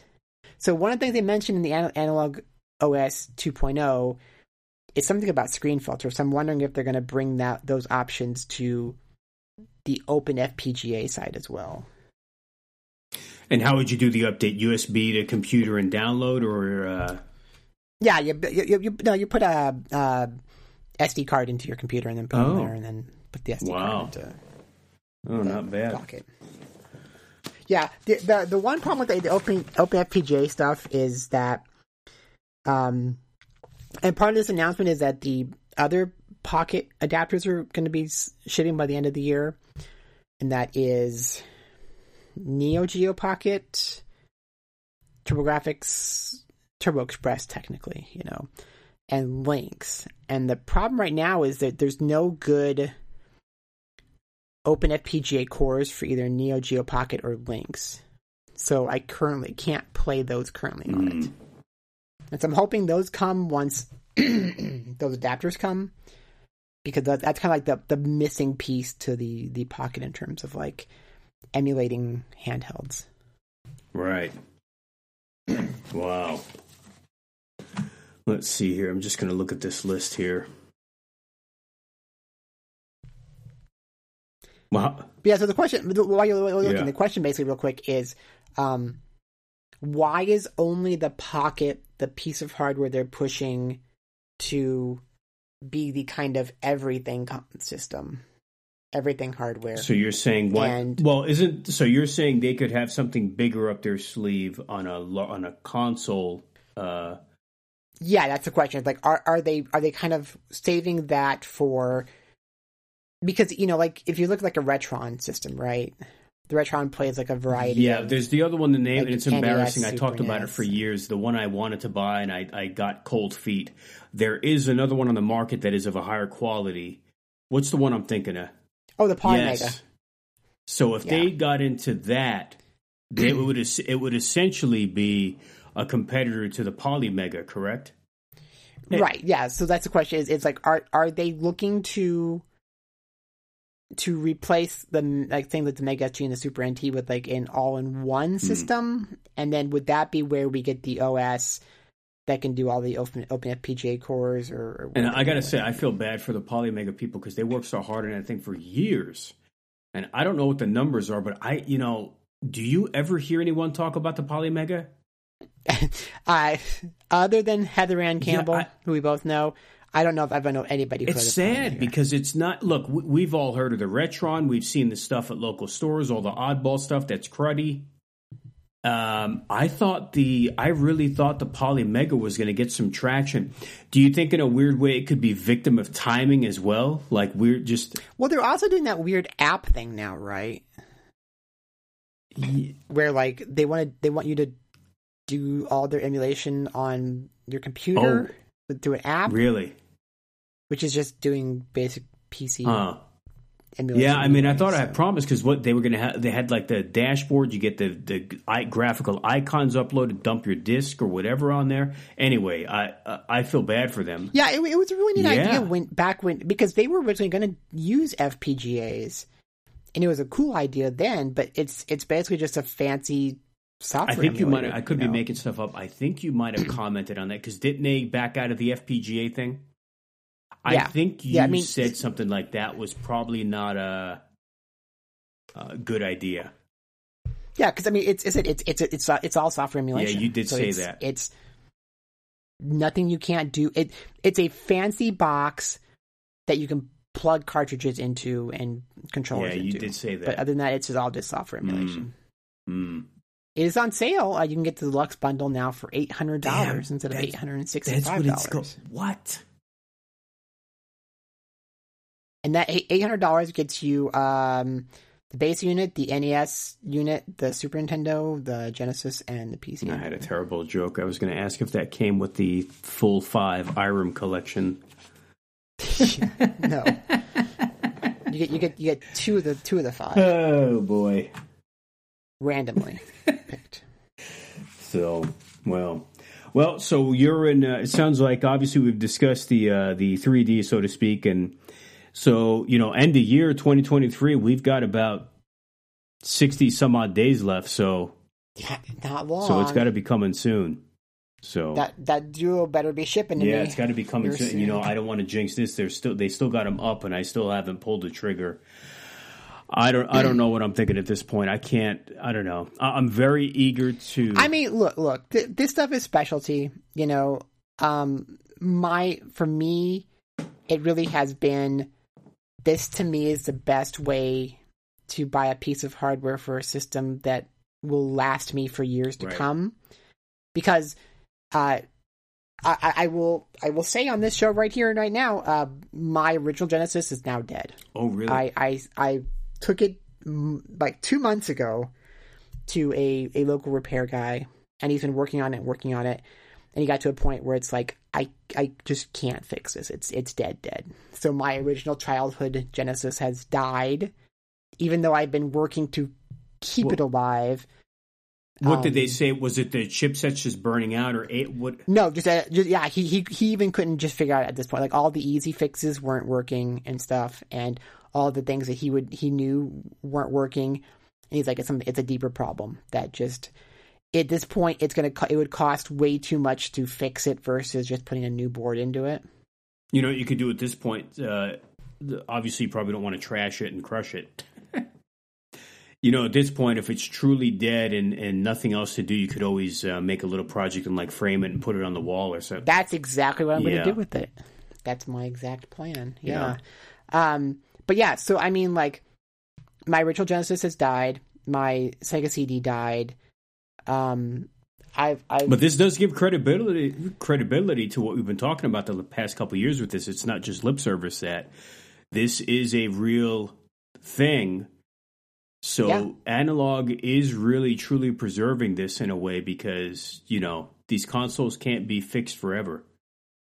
So I think that if your concern is, I want to play games properly in the future, I think probably the Mister is the best way to go. It is a more expensive. Let me see if I can find out. It is more expensive to get into originally. I don't know if I can find how to purchase it. It's going to cost you more to get into originally, but you will. And I would actually wait a few more years just to kind of see how things shake out.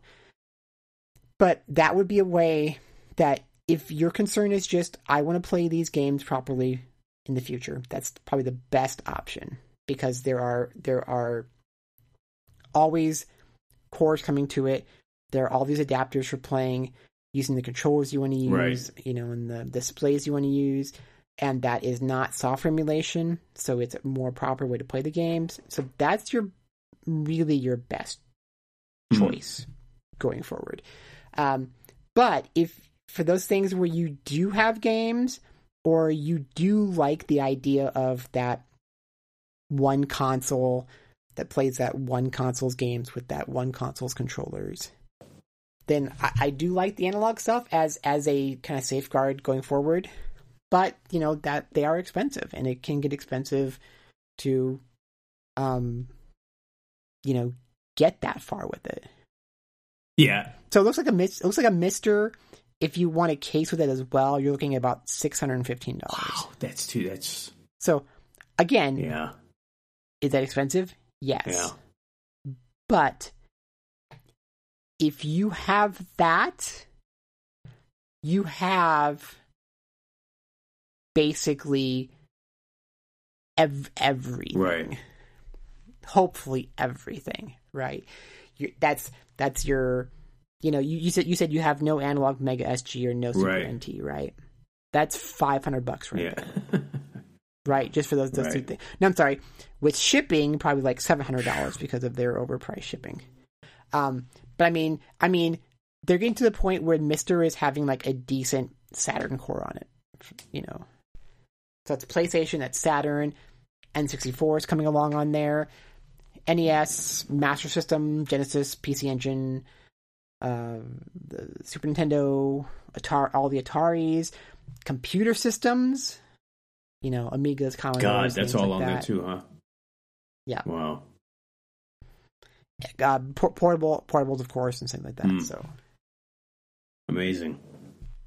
But you know, so I ordered the Duo because I do not have. I mean, I have I actually increased it by 2 games recently, I think. But my PC Engine collection is like 10 games or so. That's all I have. But I have for years and years wanted a PC Engine Duo RX. Right. And I just decided I'm never going to get one, and also I don't want to buy one and have to recap it and then figure out how to play it on more modern television and stuff. So I ordered the Analog Duo just so I could finally say I had that system. It's one of my favorite looking systems that I'd... It looks good. Yeah, it's a great looking system. Good. Yeah, but so if you don't want to, if anybody out there doesn't want to chase these analog pieces of hardware, especially if you don't have collections, and don't go thinking you're gonna collect for old consoles at this point.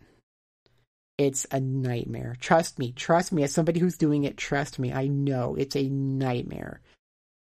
Don't think about it. If there's a console you really, really love, like the N64, and you want to get this and you've got a collection, or you want to just hack it and put the ROMs on there, then it's going to be a nice piece of hardware. But if not, honestly, at this point, I would just save towards a Mister. Yeah, I'm assuming it's funny, I would go to that awesome retro place in my town, Retro Game Trader, I've talked about in the past. And if you can believe it, I haven't been in there now in about 18 months, maybe a little longer. And I like the place. But I just can't imagine, even in the last year and a half, what prices are. And I still see beautiful stuff getting traded in. I follow their Facebook and social media. They still get awesome stuff. But yeah, I'm afraid to even look at this point.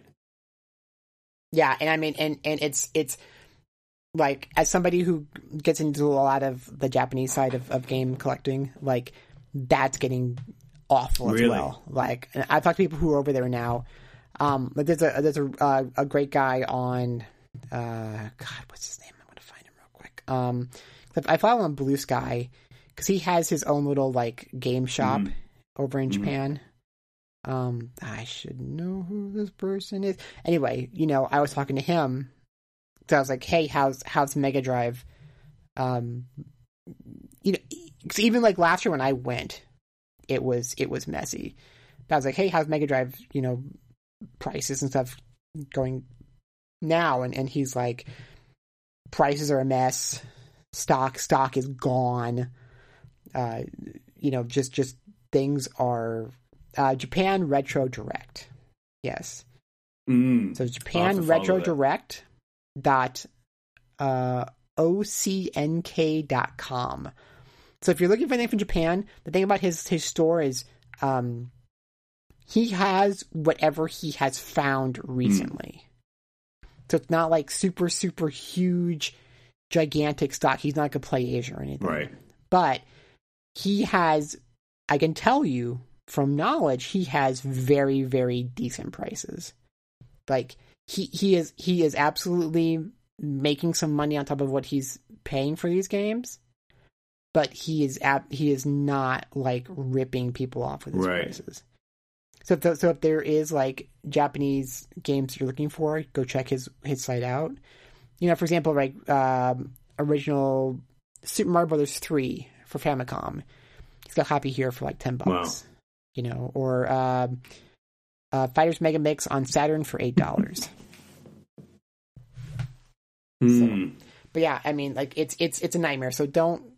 if you have the collection and you want to get this analog stuff, get it. But if you don't have the collections and you're not gonna like jailbreak it, just because it's.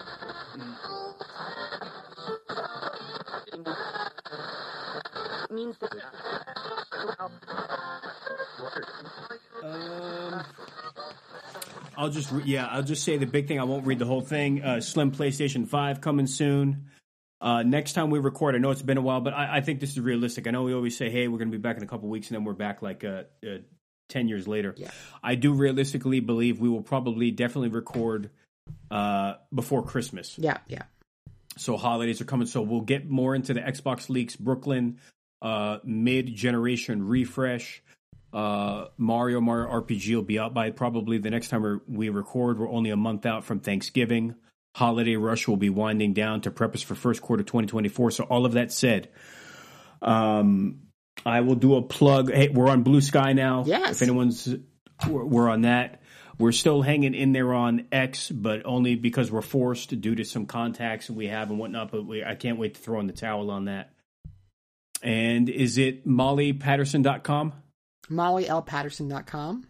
So check out MollyLPatterson.com. And I'm finally going to give on the update I've been promising that'll come there. I've been lazy about that, but those are coming. So check that out in the Walmart Game Center. I'm allowed to plug that, correct? Yep. Go to your local Walmart Game Center, in the check game it out area, for free, get a free copy. Walmart. Yep.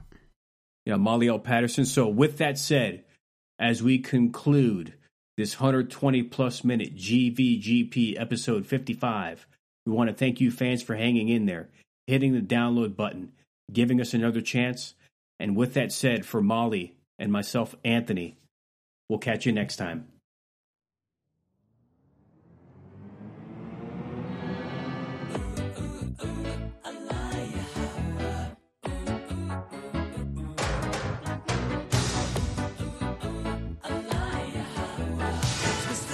Twist is ready.